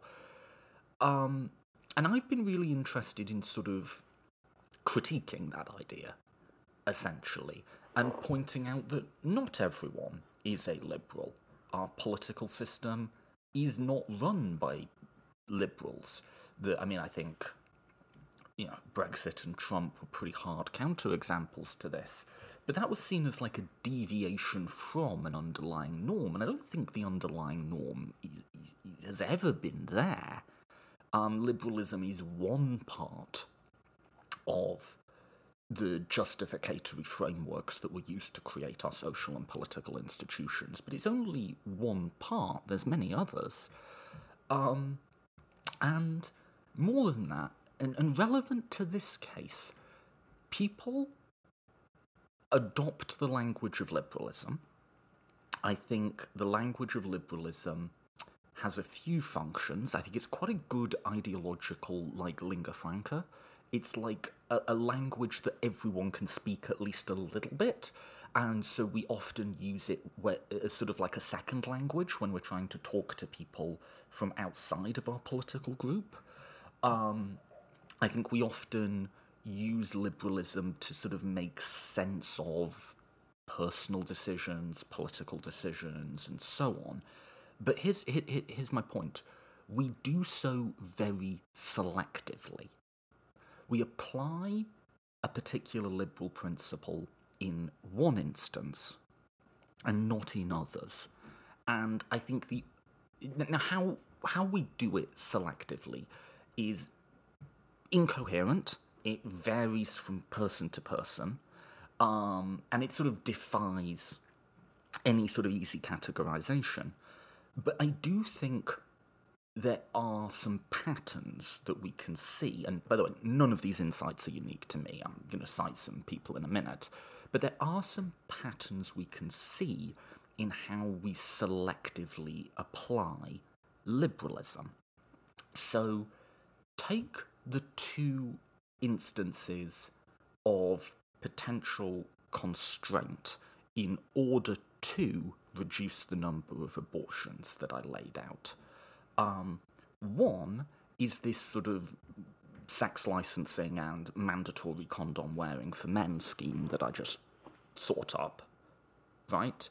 The other is, let's just say, existing regulations on when women can seek abortions, much less the restrictions that the pro-life movement is seeking to impose. Well, one of those really sets off our liberal alarm bells in a way that the other doesn't, even though it's substantively a much less significant burden. I'll give you another example. We're all quite comfortable using liberalism in defending and articulating what we should be allowed to do, and people sort of in our in-group should be allowed to do. But then, for many, many people, when they see a police officer shooting or killing a black man, suddenly that liberalism is gone, and they revert or just switch over to a very sort of authoritarian framework of analysis. It becomes, why was he resisting? He would be alive if he had followed instructions. That's a profoundly authoritarian way, a profoundly anti-liberal way to evaluate that situation, right? There's nothing about, like, this person having, the victim in this case, having rights or anything like that. Just jumps over to authoritarianism. And so I think the pattern is clear. It's not the only pattern, it's not universal, it varies quite a lot between individuals, but there is a pattern to be drawn, which is we're comfortable and we instinctively use the liberal framework, the liberal rhetoric, when we're discussing how members of historically privileged groups should be treated. So in these cases, men and white people, right? And then we immediately jump over to other frameworks when it comes to how members of historically oppressed groups, in this case women and black people, should be treated. And again, I'm far from the first one to point this out, right? And so how should we think about that, and how should we sort of respond to that as liberals, right? Because I don't think people are doing this intentionally. I think by and large they're not really aware that they're framework jumping, right? In a similar sense, you get these debates in moral philosophy about, like, is utilitarianism right, or is Kantianism right, or is virtue ethics right? But actually most people most of the time don't invoke moral principles. Anything like that. They use consequentialism some of the time, or the rhetoric of consequentialism in some cases. It just sort of feels appropriate to use it. And in other cases, they'll use something much more like deontology, at least sort of rhetorically. They're not consciously making the decision, these are the cases for which utilitarianism is appropriate, and these are the cases for which deontology or virtue ethics is appropriate. We just sort of naturally mix and match. That's sort of just how people think, and they don't think about themselves as doing that. And it's no different for political ideologies. We all actually have multiple political ideologies running in our brains at the same time, and in a way that we're almost completely unaware of, and we sort of just bring them out on different occasions, and I don't think that's ever going away, right? That just sort of is how we're built, and you can bemoan it, but, like, you might as well appeal the hurricane type of thing. But obviously, in this case, we might think, well, this is pretty important, and the fact that we use liberalism in a way that is selective and discriminatory in its sort of output is probably one, I say one, not the only one, but one of the things that sort of perpetuates structural disadvantage, right? It's a reinforcing element within that structure, right? So what do we do about that? Because I think once you just self-consciously think about liberal principles and apply them out, you will sort of see that it, if it applies in this case, it applies in this other one. And the whole sort of abortion argument I've been making is kind of just that.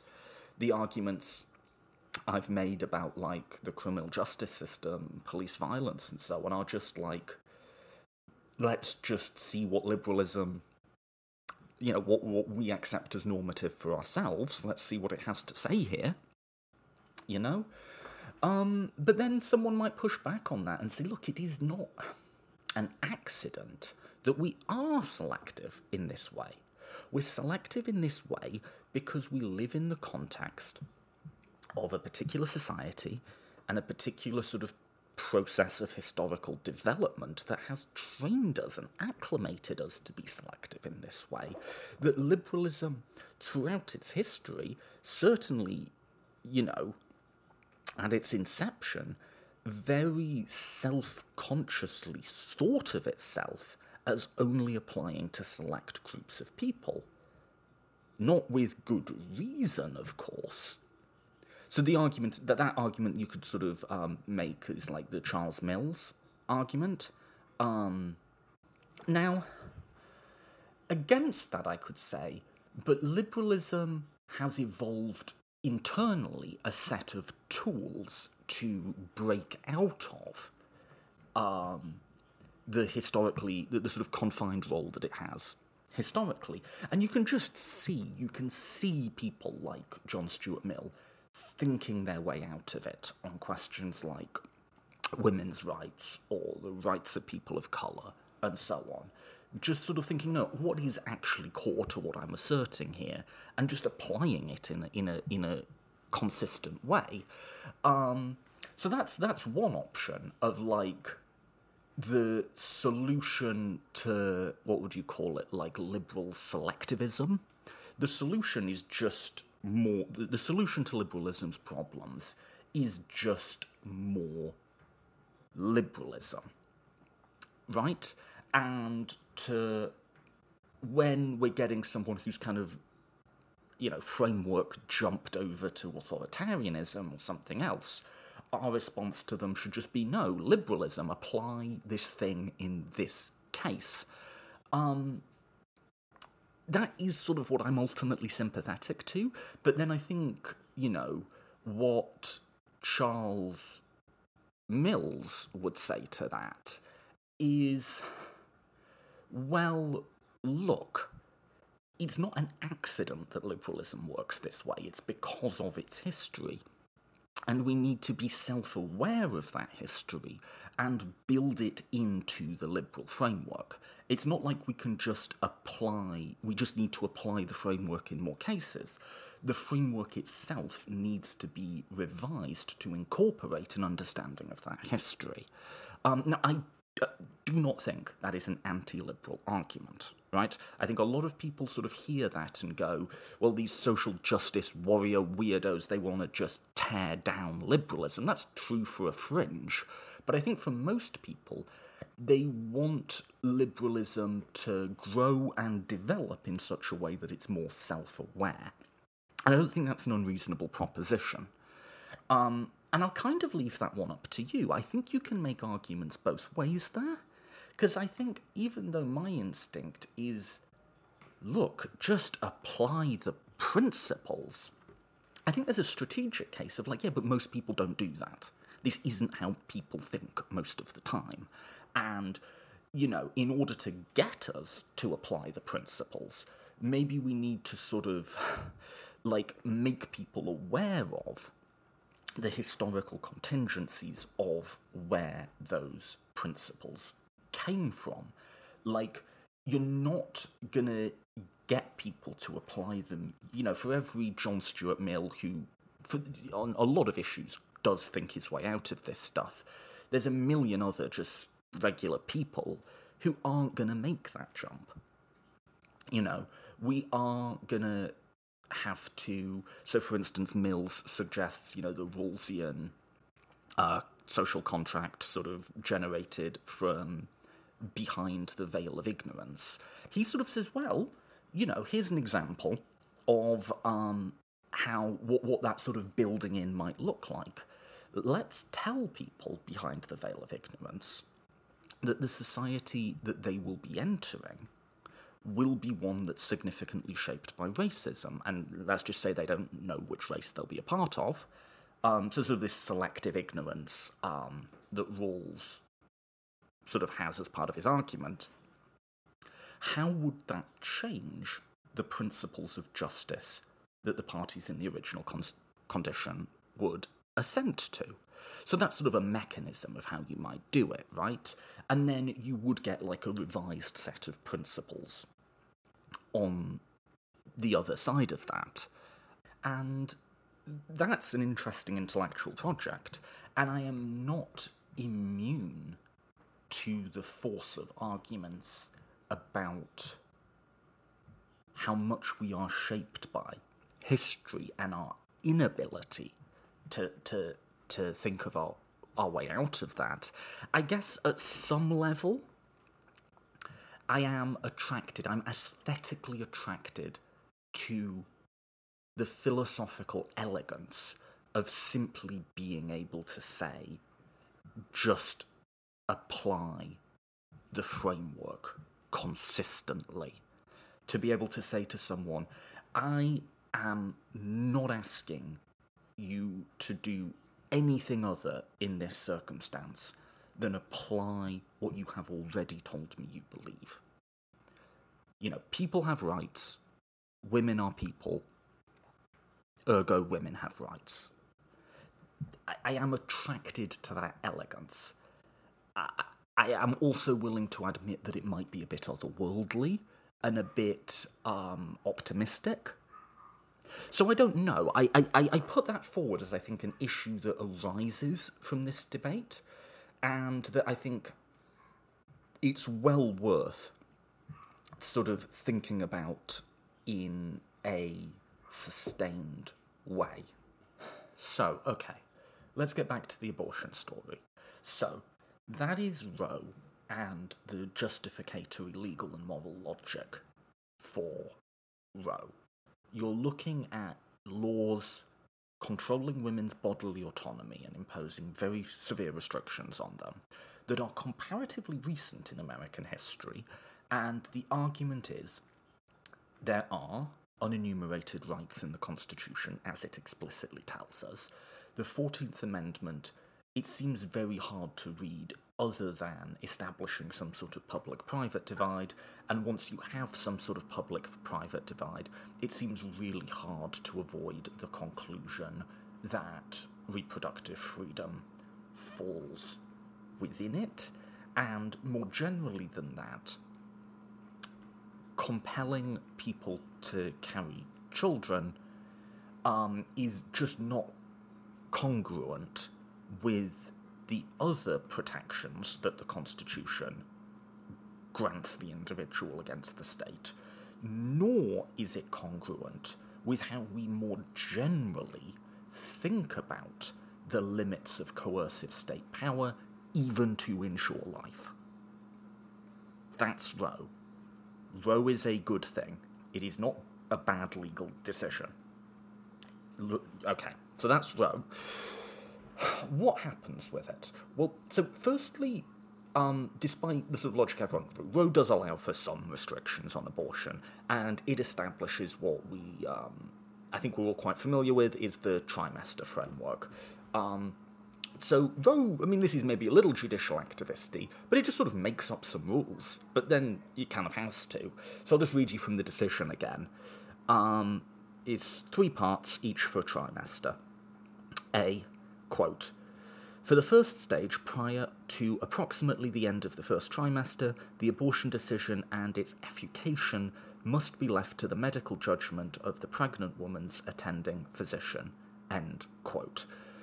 So again, this is this woman and a doctor type of language, which I find a bit iffy, but it basically says no restrictions at all on abortion in the first trimester.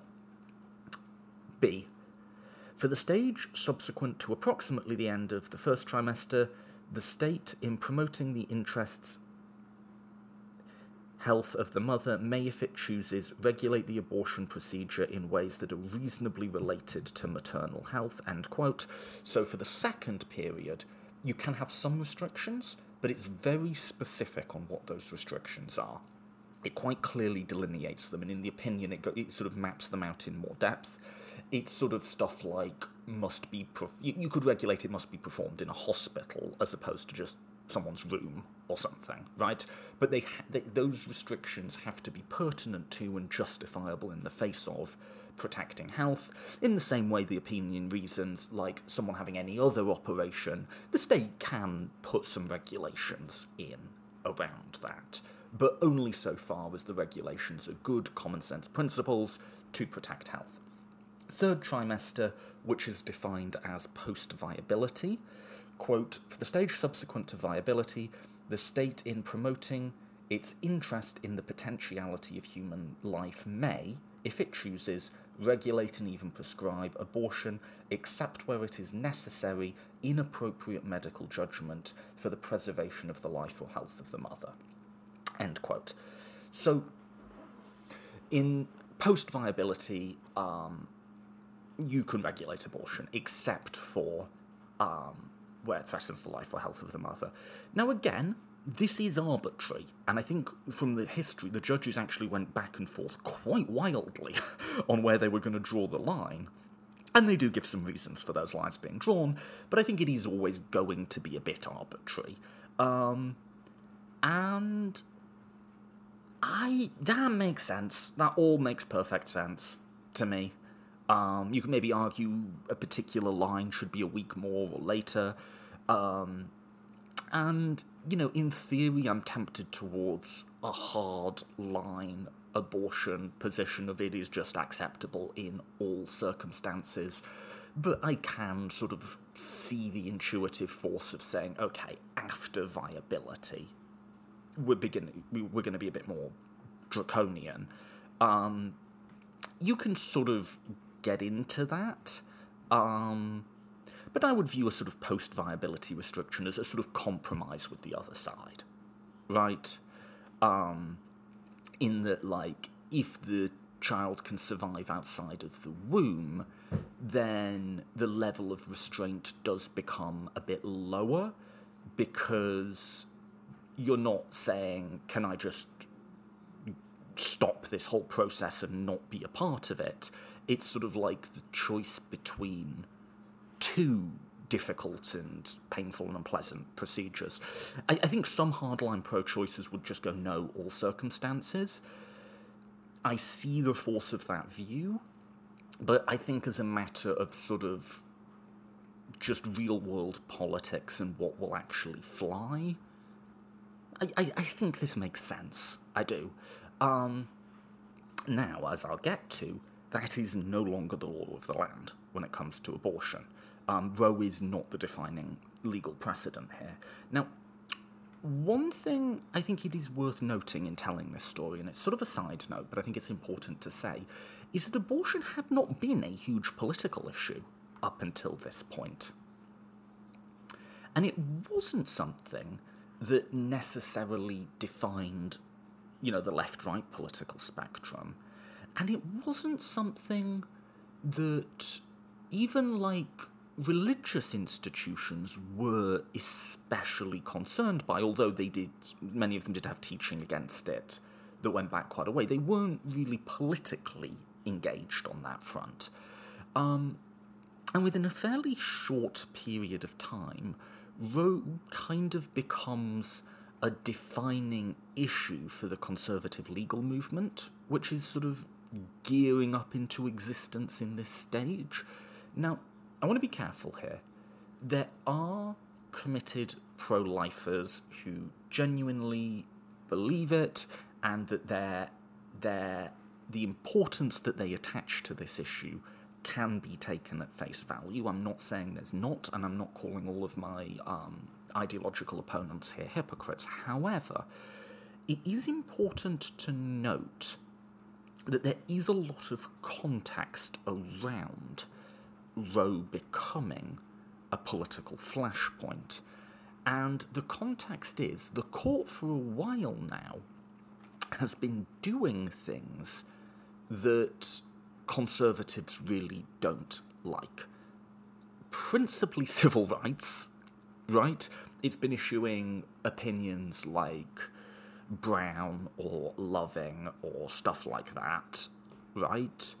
And more generally, we're in a period of quite significant social change with regards to race, with regards to gender roles, to some extent even with regards to sexual orientation, gender identity, and so on.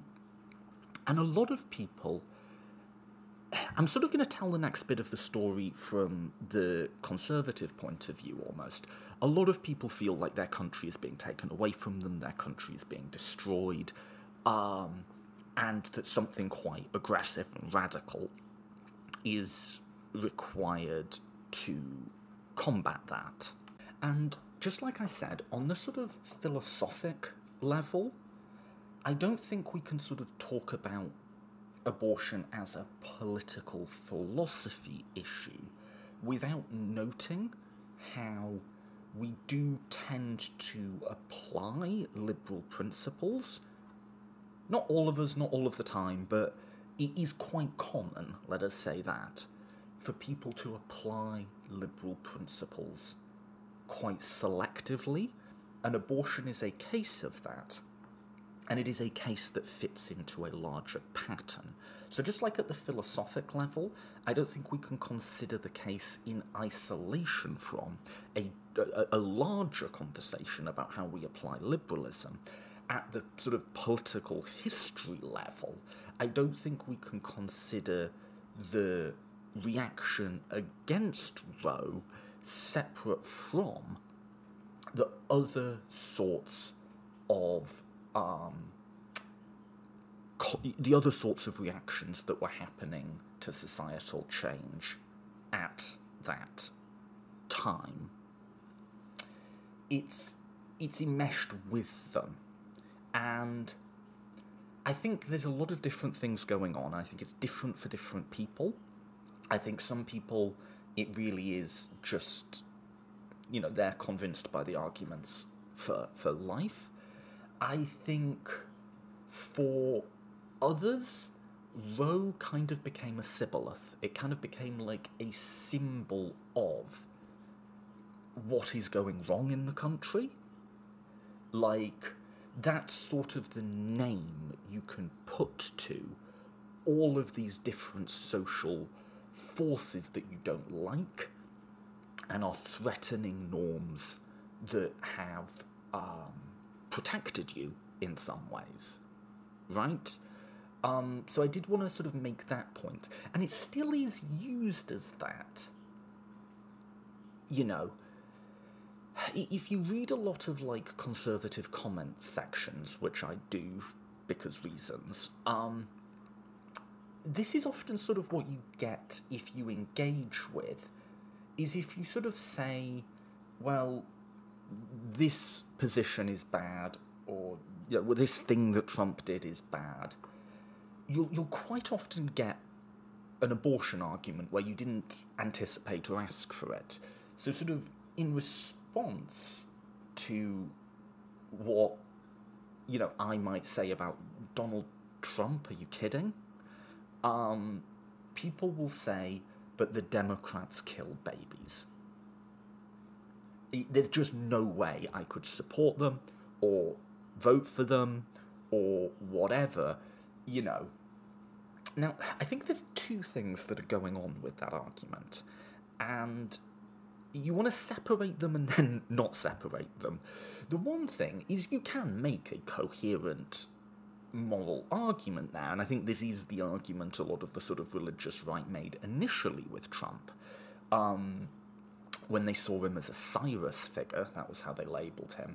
Cyrus, by the way, the Persian emperor who freed the Jews from captivity in Babylon. So the analogy is pretty clear. Trump is someone who is not part of our religious tradition, but has nonetheless saved it or protected it from the barbarians threatening to destroy it. So that's a religious way, essentially, of making a morally consequentialist argument, which is whatever Trump's personal failings, the reality of however many abortions a year just sort of overrides that. That's a more important issue, so we'll go with Trump, and you're not really going to talk me out of this by pointing out how grotesque he is, because the lives of the unborn are just weighted much more highly in my moral calculus. That is a coherent argument, right? I think there's something else going on too, which is people are invested emotionally in something that they know they can't really defend, right? They like Trump, they like the bullying, they like the fact that he upsets people from their ideological outgroup, right? I forget who coined this phrase, but the cruelty is the point. They like this nostalgic vision of, like, a return to an America with racial hierarchies and so on. And they're invested in all of that because it makes them feel good. And when you call them out on it, they're not interested in substantively defending any of that stuff. Bullies aren't ever gonna, like, sit down and have a formal debate about, like, if what they're doing is morally justifiable. That's, like, not what they're doing, And they wouldn't want to have that debate because they know they can't justify it. And so you reach for something, right? You reach for, well, why are you picking on the kid on the playground? Well, who are you to talk? Donald Trump? Really? Yeah, but the Democrats kill babies. Do you see what I'm saying here? It's kind of a deflect, it's kind of a way of justifying it. So there's two ways you can think about it. One is there's a sort of simple, albeit fairly brutal, calculation being made, which is the various unpleasant things that the GOP does to the poor, to racial minorities, to just the general structure of American governance and society are regrettable, but given the way abortion politics align in our country, unavoidable if you care about the unborn. That's one way that people approach it. The other is that those bad things are enjoyable, and that the rhetoric of the pro-life position provides a cover in which you can participate in them self-righteously. So, I think, obviously I think a lot of pro-life people would be really unhappy with the second of those characterizations. But like I say, I think it's kind of both. I think both of them, there's real people who match both of those descriptions. And then, of course, there's Republicans for whom, this cause is actually not particularly important and they vote Republican anyway. There's actually about 30% of Republicans that are pro-choice, and they're just involved in the party for other reasons. It'll be interesting to see whether that survives Roe being overturned. But so it's big and it's complicated, but those are two, I think you want to be clear that there are those two different motivations. And like I say, I think they might coexist in a lot of people to some degree. People aren't coherent, as I've been saying, throughout this episode. And I'll sort of leave it to you, if you look at the broad scope of this debate in American history, which one you think is, to what extent it's one and to what extent it's the other. But at any event, with all that context in mind, overturning Roe becomes a central cause for the right, at the same time as aggressively, getting justices on the court who agree with their sort of more general philosophy of governance becomes a big part of it. And again, you sort of, what's the horse and what's the cart here? Is it they're people who were sort of locked into, they're just very, very concerned about Roe, and then they become locked into the Republican Party and kind of cynically exploited by them as a result of that? Or is it that a sort of post-civil rights Southern strategy creates a new Republican voting coalition for which Roe is a useful shibboleth? Again, bit of both, maybe? I'm not 100% sure. But at any rate, the right-wing judicial project gets going, and the essential norm for a long time now has been that there has been a Republican majority on the Supreme Court for, 40 years now? But there's not been a pro-life majority on the Supreme Court. I mentioned earlier Robert Bork.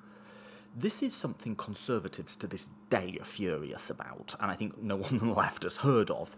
But he was a very, very conservative, he was segregationist, essentially, who Reagan had proposed for the court, and whose nomination was eventually defeated in the Senate, for whom we have to thank Joe Biden did that one, pretty much. Look up all the history of that. I'm not going to go through it here. And as a result of that failure, they put the more moderate Anthony Kennedy on the court. Now, I say moderate. We've got, he was better than Bork would have been. So Kennedy generally upheld the right to an abortion. I think we probably also have him to thank for the Obergefell same-sex marriage decision. He was also on the wrong side of all sorts of other issues to do with corporate power, to do with money in politics, to blah, blah, blah, blah, blah, blah, blah. So definite mixed bag there. But so it's interesting. For a long time, we've had a Republican majority on the court who will rule in right-wing ways with regards to unions, with regards to corporate finance, with regards to voter disenfranchisement, with regards to, basically, to be cynical, all of the stuff that will keep the elite in power, if I just want to be a bit reductive in class analysis about it, if I want to be a class reductionist, but it's not untrue. But not that will overturn Roe. So for quite a while, Kennedy was the swing vote, and he'd give conservatives what they wanted on a lot of stuff, but not on abortion. And this has created a really freaking weird political dynamic in America, because right-wingers, people who are, let's just say, legitimately, truly motivated by the abortion issue, they have been giving their votes to Republicans for a long time to make that happen, and it hasn't, even though we've consistently had a conservative majority on the court. So there's always kind of been this, debt that is to be repaid, if you're thinking about it from the Conservative point of view, element to this. And a sort of like, we gave you our votes, you got to do what you want, like, where's our payout here element to this. Now, the next big case to come is Casey v. Planned Parenthood. And this is in 1992, so after a long period of Republicans controlling the presidency and getting a lot of justices on the court. But they're still a bit all over the map. They haven't quite got into the ideological lockstep. So there's like Scooter, however you say that one, who drifted left. You have Anthony Kennedy, who we already mentioned. You have Sandra Day O'Connor, who's a Republican appointee, but kind of quite centristy, and I think quite well regarded to this day, even by people on the left. But given that this is a court pretty stacked by Republican appointees at this point, and they hear this case on challenging Roe on all sorts of fronts, and I think this is where, like, the right gets excited and is like, this is it. This is it. It's done. We got it. We've been voting as part of this project, this sort of conservative legal project. We've been putting Republican presidents in power and Republican senators for a generation now. This is it. And Casey upholds Roe. Kennedy and O'Connor basically say, nope, sticking with it. At least that's the headline story. Because Casey does a few other things. Casey removes the trimester framework and just goes to a viability framework. I'll explain why that's important in a bit. And then changes the pre-viability requirements for regulating abortion. So if you remember in Roe, first trimester can't be regulated at all. Second trimester can be regulated for very clearly delineated reasons concerning, like, the safety of the operation, right? There's not much room to colour outside the lines in Roe. Casey removes all of that and says prior to viability, regulations must not create, quote, an undue burden, end quote. Now, if you're wondering what an undue burden is, you are not alone. It was never defined. And if you look at what the courts have and haven't decided is an undue burden, they're all over the map, and there's not a coherent principle, I think, that you could stitch them all together. But this is an important thing, because since 1992, Roe has not been the law of the land, Casey has. Casey's been the operative Supreme Court precedent. You can think of it as maybe a modification of Roe, and I think it was presented at the time as upholding Roe but changing some of the details.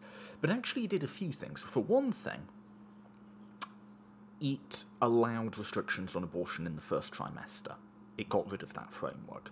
And for another, it made the legal standard under which restrictions were assessed much less clear.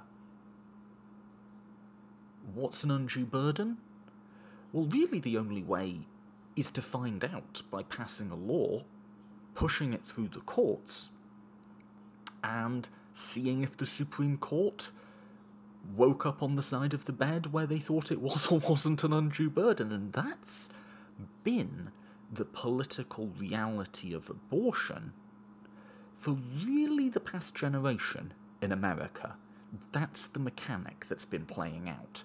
You have this very vague standard, and so Texas or Mississippi or whatever will go, what about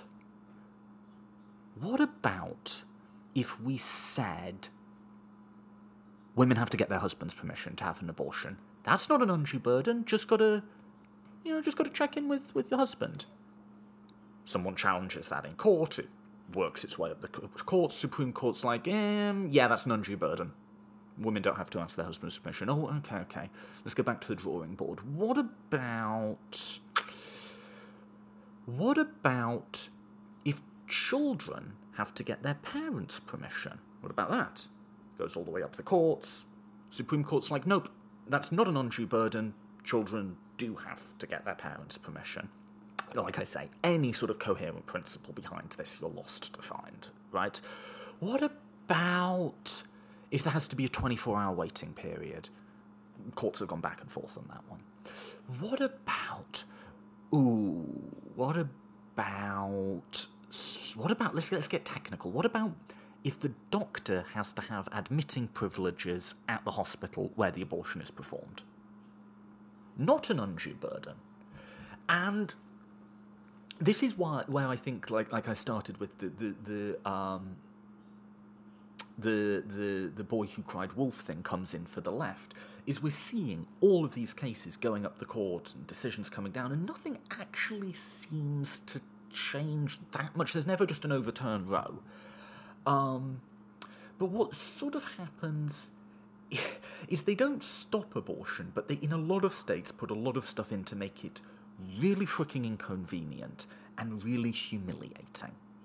I think that's the side of it, and which is why I always want to emphasise this other side of the abortion debate. In that, like I've been saying, yes, of course there are principled pro-lifers, but there is also this other side of it, which is about shaming women.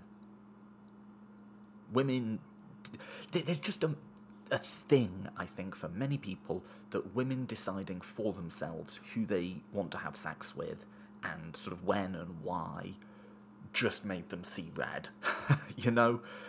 And there's a lot of these bills are stuff like you have to see an ultrasound picture, you have to have a invasive and medically unnecessary, vaginal canal, sort of procedure before you start. A new one that just popped up, you have to bury the fetal remains and sign a death certificate, just as much as you can. And of course, because you have this undue burden standard, the question isn't being asked, is this a justifiable regulation to, ensure that the procedure is safe? The question that's being asked is this an undue burden? And even taking that standard at face value, you can kind of see by themselves, none of these sort of restrictions are an undue burden, but then you sort of add them all up, and I think that's sort of what we've been seeing, drip by drip by drip, just sort of slowly, a slow erosion of Roe, sometimes accelerating, disproportionately located, obviously, in Republican states. It's also, Casey is a power grab by the judiciary. I think that's an underappreciated element of Casey. Because there's this big narrative around abortion, right, of the courts. Let me just give you the narrative in a general sense. The narrative is that this isn't really something that belongs in the courts, but the courts are increasingly taking up a lot of issues because Congress is unable to. So there's been a sort of long-running debate for a while in America about, on the one hand, people are saying you shouldn't be fired for being gay or transgender, and on the other hand, many people are saying, but we want to fire people for being gay and transgender. And that's essentially now been thrashed out by a bipartisan majority on the Supreme Court to say you can't fire people for being gay, but religious institutions get pretty significant ability to opt out of that. So that's the Bostock decision and a few others. You can disagree with that. I think it gives institutions with a religious mission a bit too much ability to opt out. I would endorse something like the ministerial exemption, but I think they draw it way too broadly. But whatever, that's a sort of resolution to those issues. You'd normally expect that to be thrashed out by a legislator, no, not the courts. Well, our legislator is chronically unable to govern, and so the courts kind of have to. Because at least the virtue of a court is you get a yes-no decision, right? Congress, this stuff just grinds on for decades. And the quote that's always used to sum this narrative up is like, power abhors a vacuum. And so the courts are sort of filling that vacuum. And all of these decisions about, like, should the doctor performing the abortion have admitting privileges, that's sort of the context, by the way, of why, if a lot of this stuff seems petty, it's because it's being forced through that framework, the undue burden framework. Well, that should be handled by legislators, but courts are taking it up because they have to. I think that narrative, while true in many respects, especially with regards to Congress, I think that goes too easy on the courts. Yes, power abhors a vacuum, but power also seeks to expand itself. Power will override weaker centres of power. And you can, this argument like, oh, abortion shouldn't be in the courts, we shouldn't, all these minor details that we're endlessly relitigating them. We're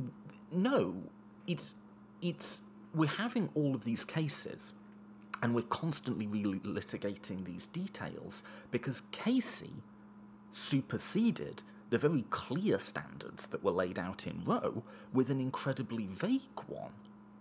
Under Roe, you already know in advance whether something's constitutional or not, because there's nothing in the first trimester, these A, B, C, D, E, F in the second, and then the third, anything apart from life or health of the mother being endangered. Casey, anything's on the field. So the court aggregated to itself, which it's been doing through all of American history since Miles Roberts and Madison, the power to just sort of arbitrarily decide which abortion regulations it likes and which ones it doesn't. And like I say, these decisions do not have any internal coherence. They might as well be just really whatever side of the bed the judges woke up on that day. So Casey is one, it's ensuring that this is always a live issue in the courts, which sort of has a strategic function for the Republican Party, because there's always some bill they can whip their supporters up and fundraise around and, like, continue to make this a motivating issue. They can always keep it alive for their constituents, because Casey ensures there's always some controversy to be resolved. And it's also a power grab by the judiciary. So it's also them saying, okay, we had settled law, now we're going to unsettle it so that we're perpetually in the driving seat of this. So Casey, I mean, I guess it's good insofar as it upholds the, you can't block abortion pre-viability, but then it introduces just a lot of, like, weirdness into the abortion debate. And that's sort of the state of affairs running up to the 2016 election. And in the 2016 election, we go into that election with an open seat on the court. Now, Hillary Clinton was right to say Roe is on the line, and we will probably get Roe overturned or substantially limited because of the results of that election. She was right. People disbelieved her at the time. Again, the sort of crying wolf thing. This thing had, like, we'd been sort of warning about this for a long time, and it never came. So I think that was just I think liberals thought Trump could never win.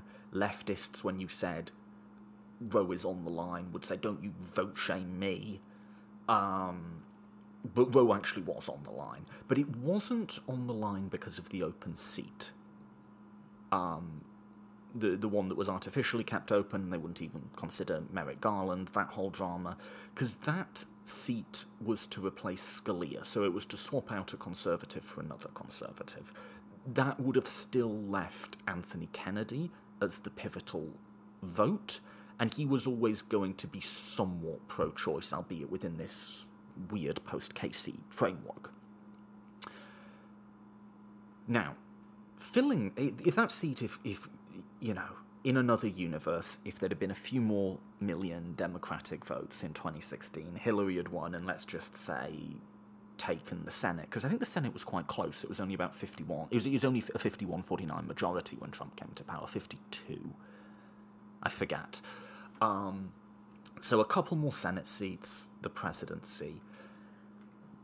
We can then get, for the first time in generations, a Democratic majority on the court who can start hacking away at crap like Citizens United, and will probably, I suspect, start over time and gradually, but start to shift abortion law more towards the Roe framework than the Casey framework.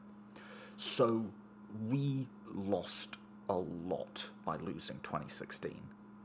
None of it, just within the realm of the courts, never mind other bad things Trump might have done.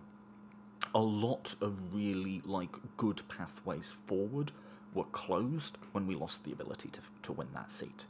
But that, in and of itself, doesn't give you Roe being overturned. Then Anthony Kennedy retires. And the circumstances of why he retired have always been a bit, disputed, and there's various sorts of theories and maybe even quasi-conspiracy theories around that. I'm not going to get into that, but he does retire. So now you can switch out the key seat on this. This is why the Kavanaugh hearings just reached the level of acrimony that they did. I mean, I'm not even going to get into the Bassie Ford allegations. I'm not going to relitigate that. I think everyone has made up their mind on those one way or the other. But that was the stakes. There's so many 5-4 decisions on abortion where Kennedy sides with the liberals, and now we can switch him out. And so the whole Kavanaugh drama happens. Kavanaugh is eventually put on the court, albeit the key senator to vote for him, Susan Collins, did so on the assurance that he respected precedent enough not to overturn Roe. And precedent is an argument here, right? I think judges, even conservative ones, kind of don't like the idea that the law just changes every time a new justice gets put on. There wants to be some sort of consistency. And so there's a sort of vague assurance there from Kavanaugh. And obviously now conservative groups are like, oh, let's test this. Let's test this. Let's write every abortion ban we can think of and just start sending them up through the court system and see what's going to fly.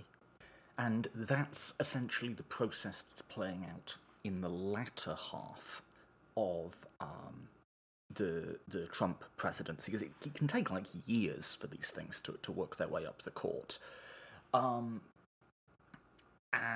now's about the time to start getting a bit nervous if you're on the pro-choice side, because it seems like they finally turned a Republican majority that will support Republicans on a lot of things, but a pro-life minority on the court into a pro-life majority, albeit a narrow one, a 5-4 one. Then you get June Medical, and I bet you probably not even heard of this one. This one drove conservatives up the wall with rage. This was just like, if you look at it from their point of view, it's been like they've been promised this thing for so long. They voted for it for so long. We've had a Republican majority for 40 years, and it's like, yeah, but frickin' Anthony Kennedy, man. Kennedy's finally gone. We've got... Actually, the June medical case is quite narrow. It's one of these, like, hospital admitting cases, privileges ones. And we've got a pro-life majority who struck down the law, upheld Roe. And the reaction from conservatives, I think, was just like, are you fucking kidding me? Like, if you try and see it from their point of view, June medical is in the tail end of the Trump presidency. Are you fucking kidding me with this shit? Well, what happened? We had the vote. John Roberts, Chief Justice, who in prior cases had made rulings that would seem to indicate he would strike down this law. No, sorry, he would uphold this law. He would allow these sorts of restrictions. Reversed. He sided with the 4 liberals of the court, leaving Thomas to write a dissent in which I think he channeled the feelings of many conservatives, being like, translating from the legalese, are you effing kidding me? Why? Why did Roberts switch? I'll give you the legal reason, and then I'll give you what I think's actually happening there. The legal reason is precedent. Like, guys, and there's a few cases like this. June Medical's the one who's most known, where he's like, guys, the court just ruled on this. I personally thought that ruling was wrong, but you can't just come back to us with the same question and hope for a do-over. Right? I think there's a few cases like this. I think this is sort of what I interpret Roberts as saying. Like, chill out, relax, we have the power now, we have the majority, and our justices are quite young, by the way, they're not going anywhere. Just chill. We'll keep working away at this from within the Casey framework, within just, continually, just whatever we feel like undue burden means today, right? That's, I think, like what Roberts was saying.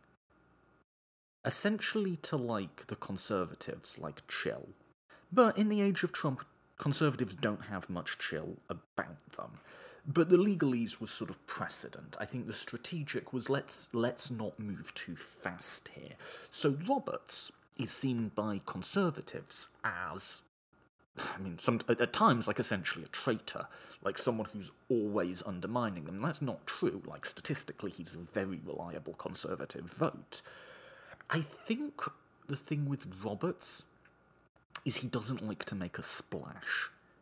He'll make very, very conservative rulings when there's not a lot of cameras on them. I think he's really adverse to making rulings that will undermine the legitimacy of the court, so he'll side with the liberals when he thinks the Republicans are sort of going too far and putting themselves in an exposed position. So he provided the vote to the liberals to uphold Obamacare, but then gutted a certain amount of it and set up the framework in which it can slowly be rolled back, which is sort of what we've seen happen. And I think, if the legal reason is precedent, I think the actual reason is something a bit more like that, of like, we'll slowly roll back abortion, but let's not do it in a way that really, like, blows up or gives ammunition to the other side. That's how I read Roberts there. He's just sort of as a more careful, long-run strategist. And, of course, Roberts, for a brief period at the end of the Trump presidency, is arguably the most powerful man in America. Why? Because he's the swing vote on the Supreme Court. There's him, 4 other pretty ideologically rigid conservatives, and 4 Liberals. So he's the swing vote, and as Chief Justice, the Chief Justice, if they're in the majority, gets to decide who writes the opinion. So he can both decide the cases and decide who he wants to write them, which means he can sort of decide, is this going to be a narrow ruling or a broad ruling? What sort of precedent is it going to establish? And given, obviously, with divided government and Trump in power, like, Congress certainly isn't doing shit during this period. For a short time, John Roberts was arguably the most powerful man in America. And his approach is a sort of move softly and slowly with really hot-button issues. With everything else, we're going to move quickly and conservatively, like Voting Rights Act got the shit out of that, right? But, like, that just wasn't the same level of intensity of feeling as I think an overturn of Roe would have been. And that looks like that's going to be our status quo. Precarious to be sure, but not like apocalyptic, maybe. And then Ruth Bader Ginsburg dies. And again, I can sort of feel liberals always being like, you're always telling me we're just on the brink of this thing collapsing, and it never does, and then Ruth Bader Ginsburg dies. And there's another absolutely explosive drama, but, you know, in complete violation of everything they said around the time of Merrick Garland. Amy Coney Barrett gets put on the court. You've now got a 6-3 court, and most importantly, you've got a 6-3 court in which you don't need John Roberts' vote. So John Roberts, even though he's the Chief Justice and a Republican, was made considerably less powerful once Coney Barrett got on the court. Because now he was the pivotal vote, now he's not. So, down. That's the court. Now, of course, once that happens, what's the conservative movement going to do? You'll know the pattern by now.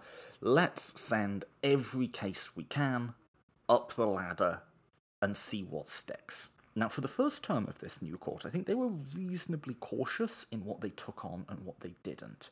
By the way, rule you need to know to understand what's happening: to grant cert, that is for the court to decide that they want to take up a case, takes 4 justices.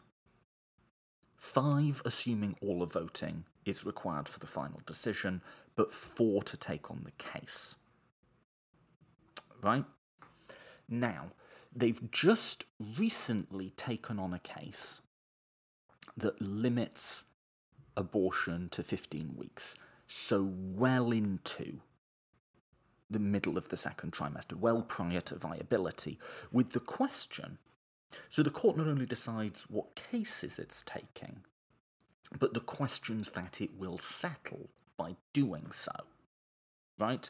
So it not only makes a ruling, in this case, this law's unconstitutional, it provides a reason for that, so that lower courts can have a framework in which they can decide other rulings. So for a long time it's been Casey/June Medical, right? Like, let's just say the Casey. I think broadly the Casey framework's what's been operative.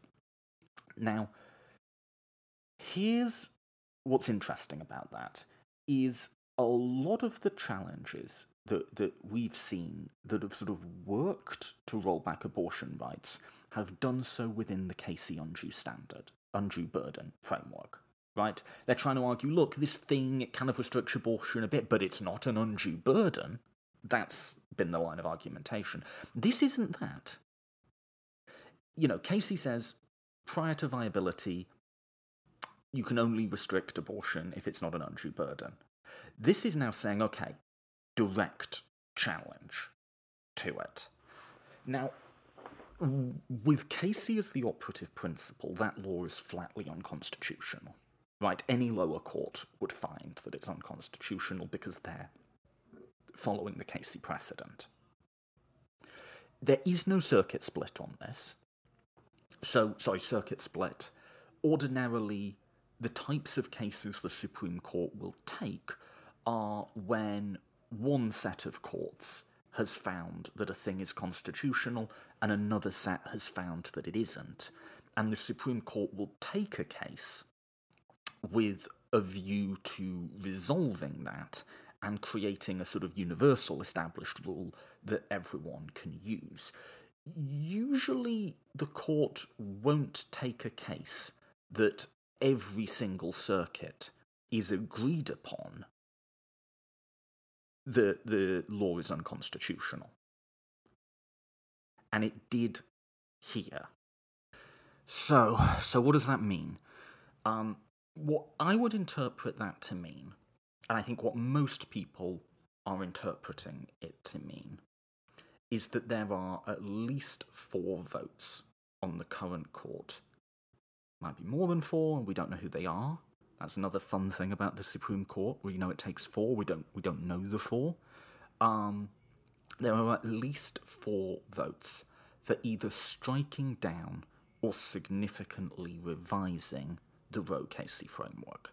In other words, not just playing around the edges of what is not an undue burden, but pushing back the time period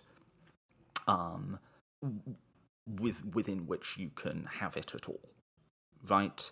There's definitely 4, because I don't think any of the Liberals are voting to give cert on that case. I think their response would be, well, no, it's obviously unconstitutional under the Casey framework, so there's no need for us to take it up.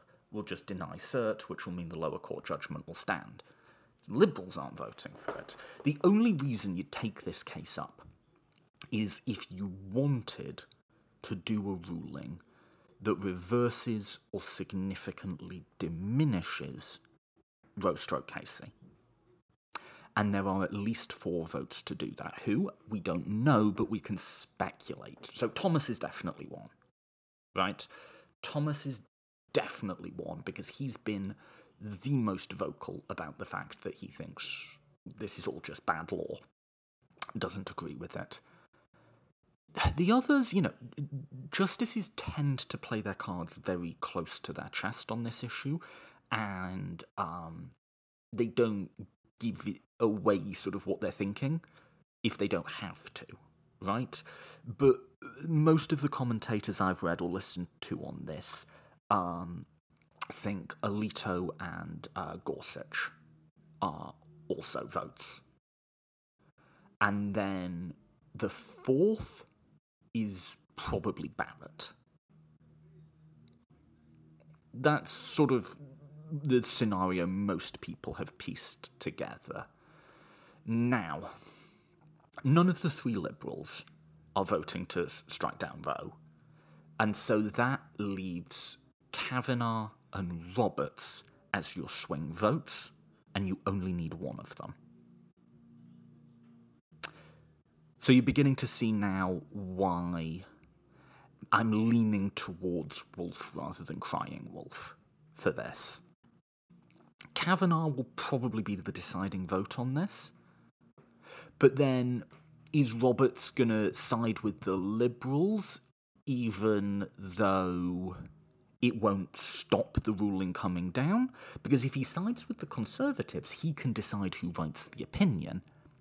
If he sides with the Liberals, it goes to the most senior member of those voting for the winning side, which will be frickin' Thomas. So that'll be interesting. So what's going to happen here? Let's ask the big question. Is a total overturn of Roe possible? Yeah, I think so. I don't think it's the most likely outcome, but I think it's possible. They just go, Roe was bad law, we're overturning it. States can regulate whatever they want. Maybe with like a life and health of the mother exception. Done. Back to the states. Possible. What happens then? Well, as a matter of law, any state can then regulate it however they want, so whether or not you can have access to an abortion will be determined by whether you live in Alabama or New York. Will you be able to travel to get one? That'll be an interesting, if that is how it goes, whether if a travel restriction would be upheld as constitutional under, God knows, the Interstate Commerce Clause or something. You'll also have a political earthquake in America. Like, this will significantly realign our politics. We won't know for about a year, by the way. This case is expected to come down about a year, so just before the midterm elections. Who knows how much that'll factor into people's thinking. What happens to the pro-life votes that have been locked into the Republican Party for a while now? Do they stop caring about federal elections because now this is all going to be decided by the states? What about the 30% of the Republican electorate that's pro-choice? Are they now votes that are up for grabs, or do they find another way to rationalise it? Will there be significant protests? Will you see violent protest? I have no idea. Like we will be walking into a new political world if that's what they do. I think for that reason they probably won't do that. But that's a political rationale, not a legal one. There is nothing stopping them here from striking down Roe. They can do it, and there are at least a few votes on the court who are inclined to do it. Thomas certainly wants to do it. I find it interesting that the case they took, because there's a load that they could have took, is at 15 weeks. So is that suggestive of the fact that they're sort of thinking about that as the new threshold point? That we're going to come down from 24, 22 weeks to 15, and they're going to find some sort of legal rationale for doing that? That might be the most likely outcome, I think. So a significant rolling back of abortion rights, but not like a total ban. That might be what they're thinking here. I mean, again, it depends. There was 4 votes for cert, or was there 5? Because if there's 5, have they already decided what they're going to do with this? Or are there 4 hardcore ones, and they need to sell a potential 5th? Because if they need to sell a potential 5th, then that person will essentially decide what the scope of this is. So it could be there's a range of outcomes here. It could be like, we uphold the Mississippi law, they can block it after 15 weeks, but it's quite narrow and it doesn't apply to a lot of other cases. You could imagine something like that. You can imagine just a straightforward scaling back of KC from 24 weeks to 15. You can imagine, I mean, they could go further. They could do it to like 10 weeks or something. I don't know. There's that range of outcomes. I think that has the most political logic to it. I think what they want to do is give the pro-life base a win, give them their payout for sticking with Trump, but not do so much that you create a massive counter-reaction on the other side that's going to be politically harmful to you. I think the political calculus of this is you want to try and find some way to thread that needle to try and, like, give a win to your base who have been, like, waiting for 2 generations and going apoplectic with some of the recent decisions. But, like, try and do it in such a way as you don't antagonise the other side. And a lot of countries around the world do sort of have, like, 15 weeks is something a lot of European countries have, so I think the line will be from a lot of conservatives, like, we're just bringing our abortion law into line with what it is in a lot of the rest of the world. Look, it's not too bad, calm down, don't go anywhere, pro-life Republicans, it's all fine. Oh, and by the way, pro-choice Republicans, don't go anywhere, it's all fine. Oh, and by the way, pro-life Republicans, keep voting for us because we need to, like, challenge this more and we need to get new laws passed in the states and, let's get the final 15 weeks gone. This kind of, like, saying 2 completely different things that the modern Republican parties sort of, do. got... I wouldn't say they've got good at it. We've just all accepted that they do it and that that's a thing. I think that's where the political logic goes. So a significant rollback, but not a total one. But that does not mean it's impossible for just fully striking down Roe. That could happen. I'm just sort of thinking, like, if I were them and I had the incentives they do, how would I play it? And I think I'd do that. Or, I mean, let's just say that it loses. So let's just how would that happen? Like, in other words, they just uphold the Roe Casey framework and they strike down this 15-week law. How would that work? Well, let's just say that it's Thomas, Alito, Gorsuch, and Barrett are the four who granted cert. And let's just say they're fairly gung-ho about at least 15 weeks, if not a total abortion ban. They don't have the Liberals, obviously. They don't have Roberts. It's just a bridge too far for him. He doesn't want something that's going to be as politically explosive as this. So it comes down to Kavanaugh. Kavanaugh doesn't want to be the deciding vote on an issue that primarily affects women, given the controversies of how he came into office. He maybe actually does respect precedent, like he said, and it's just, he sides with the Liberals on the basis of precedent. Yeah, I mean, this could happen. But I sort of feel like it's like drawing to like an inside straight, in that you need both Roberts and one other. So you'd need Barrett or Kavanaugh or someone like that. And like... yeah, it could happen. But then what happens if that happens is there's a political explosion on the other side, in that now is the time, right? We've stuck with you for so long. We've understood that we need to switch out Anthony Kennedy. We did. Okay, we understand that John Roberts is, like, being cautious. We did. We got another seat. And then they still don't do it? I think at some point the Republican Party will worry. They have to give them something, I think is the calculus. Now, the Supreme Court justices have lifetime tenure. They're not constrained by anything. But... so they could. There's nothing stopping them ruling that way. They could. I would probably say that's less likely, though.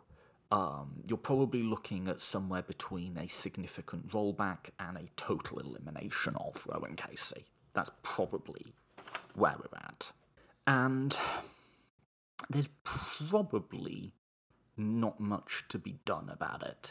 I mean, the Supreme Court does pay attention to public opinion. Big protests and activism around this, I think, will happen.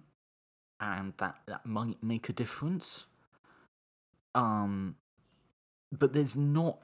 the only thing we could do to prevent this, I think, would be court packing, and I don't really see how that happens. Maybe there's an opportunity, maybe like Thomas dies or something, and we can switch out a Republican justice. At the moment, we're having a hard enough time to switch out our own bloody justices. Talking about Breyer there. But the moment at which we really could have done something about this has passed, and it wasn't the 2020 election, it was the 2016 election. Like, it wasn't clear at the time, but in retrospect, I think the fate of abortion rights in America really will have been decided by 2016. It wasn't obvious that that would be the case, but it was a distinct possibility, and that possibility happened. Like with so much of American politics, the solution is we shouldn't have lost 2016. That's it.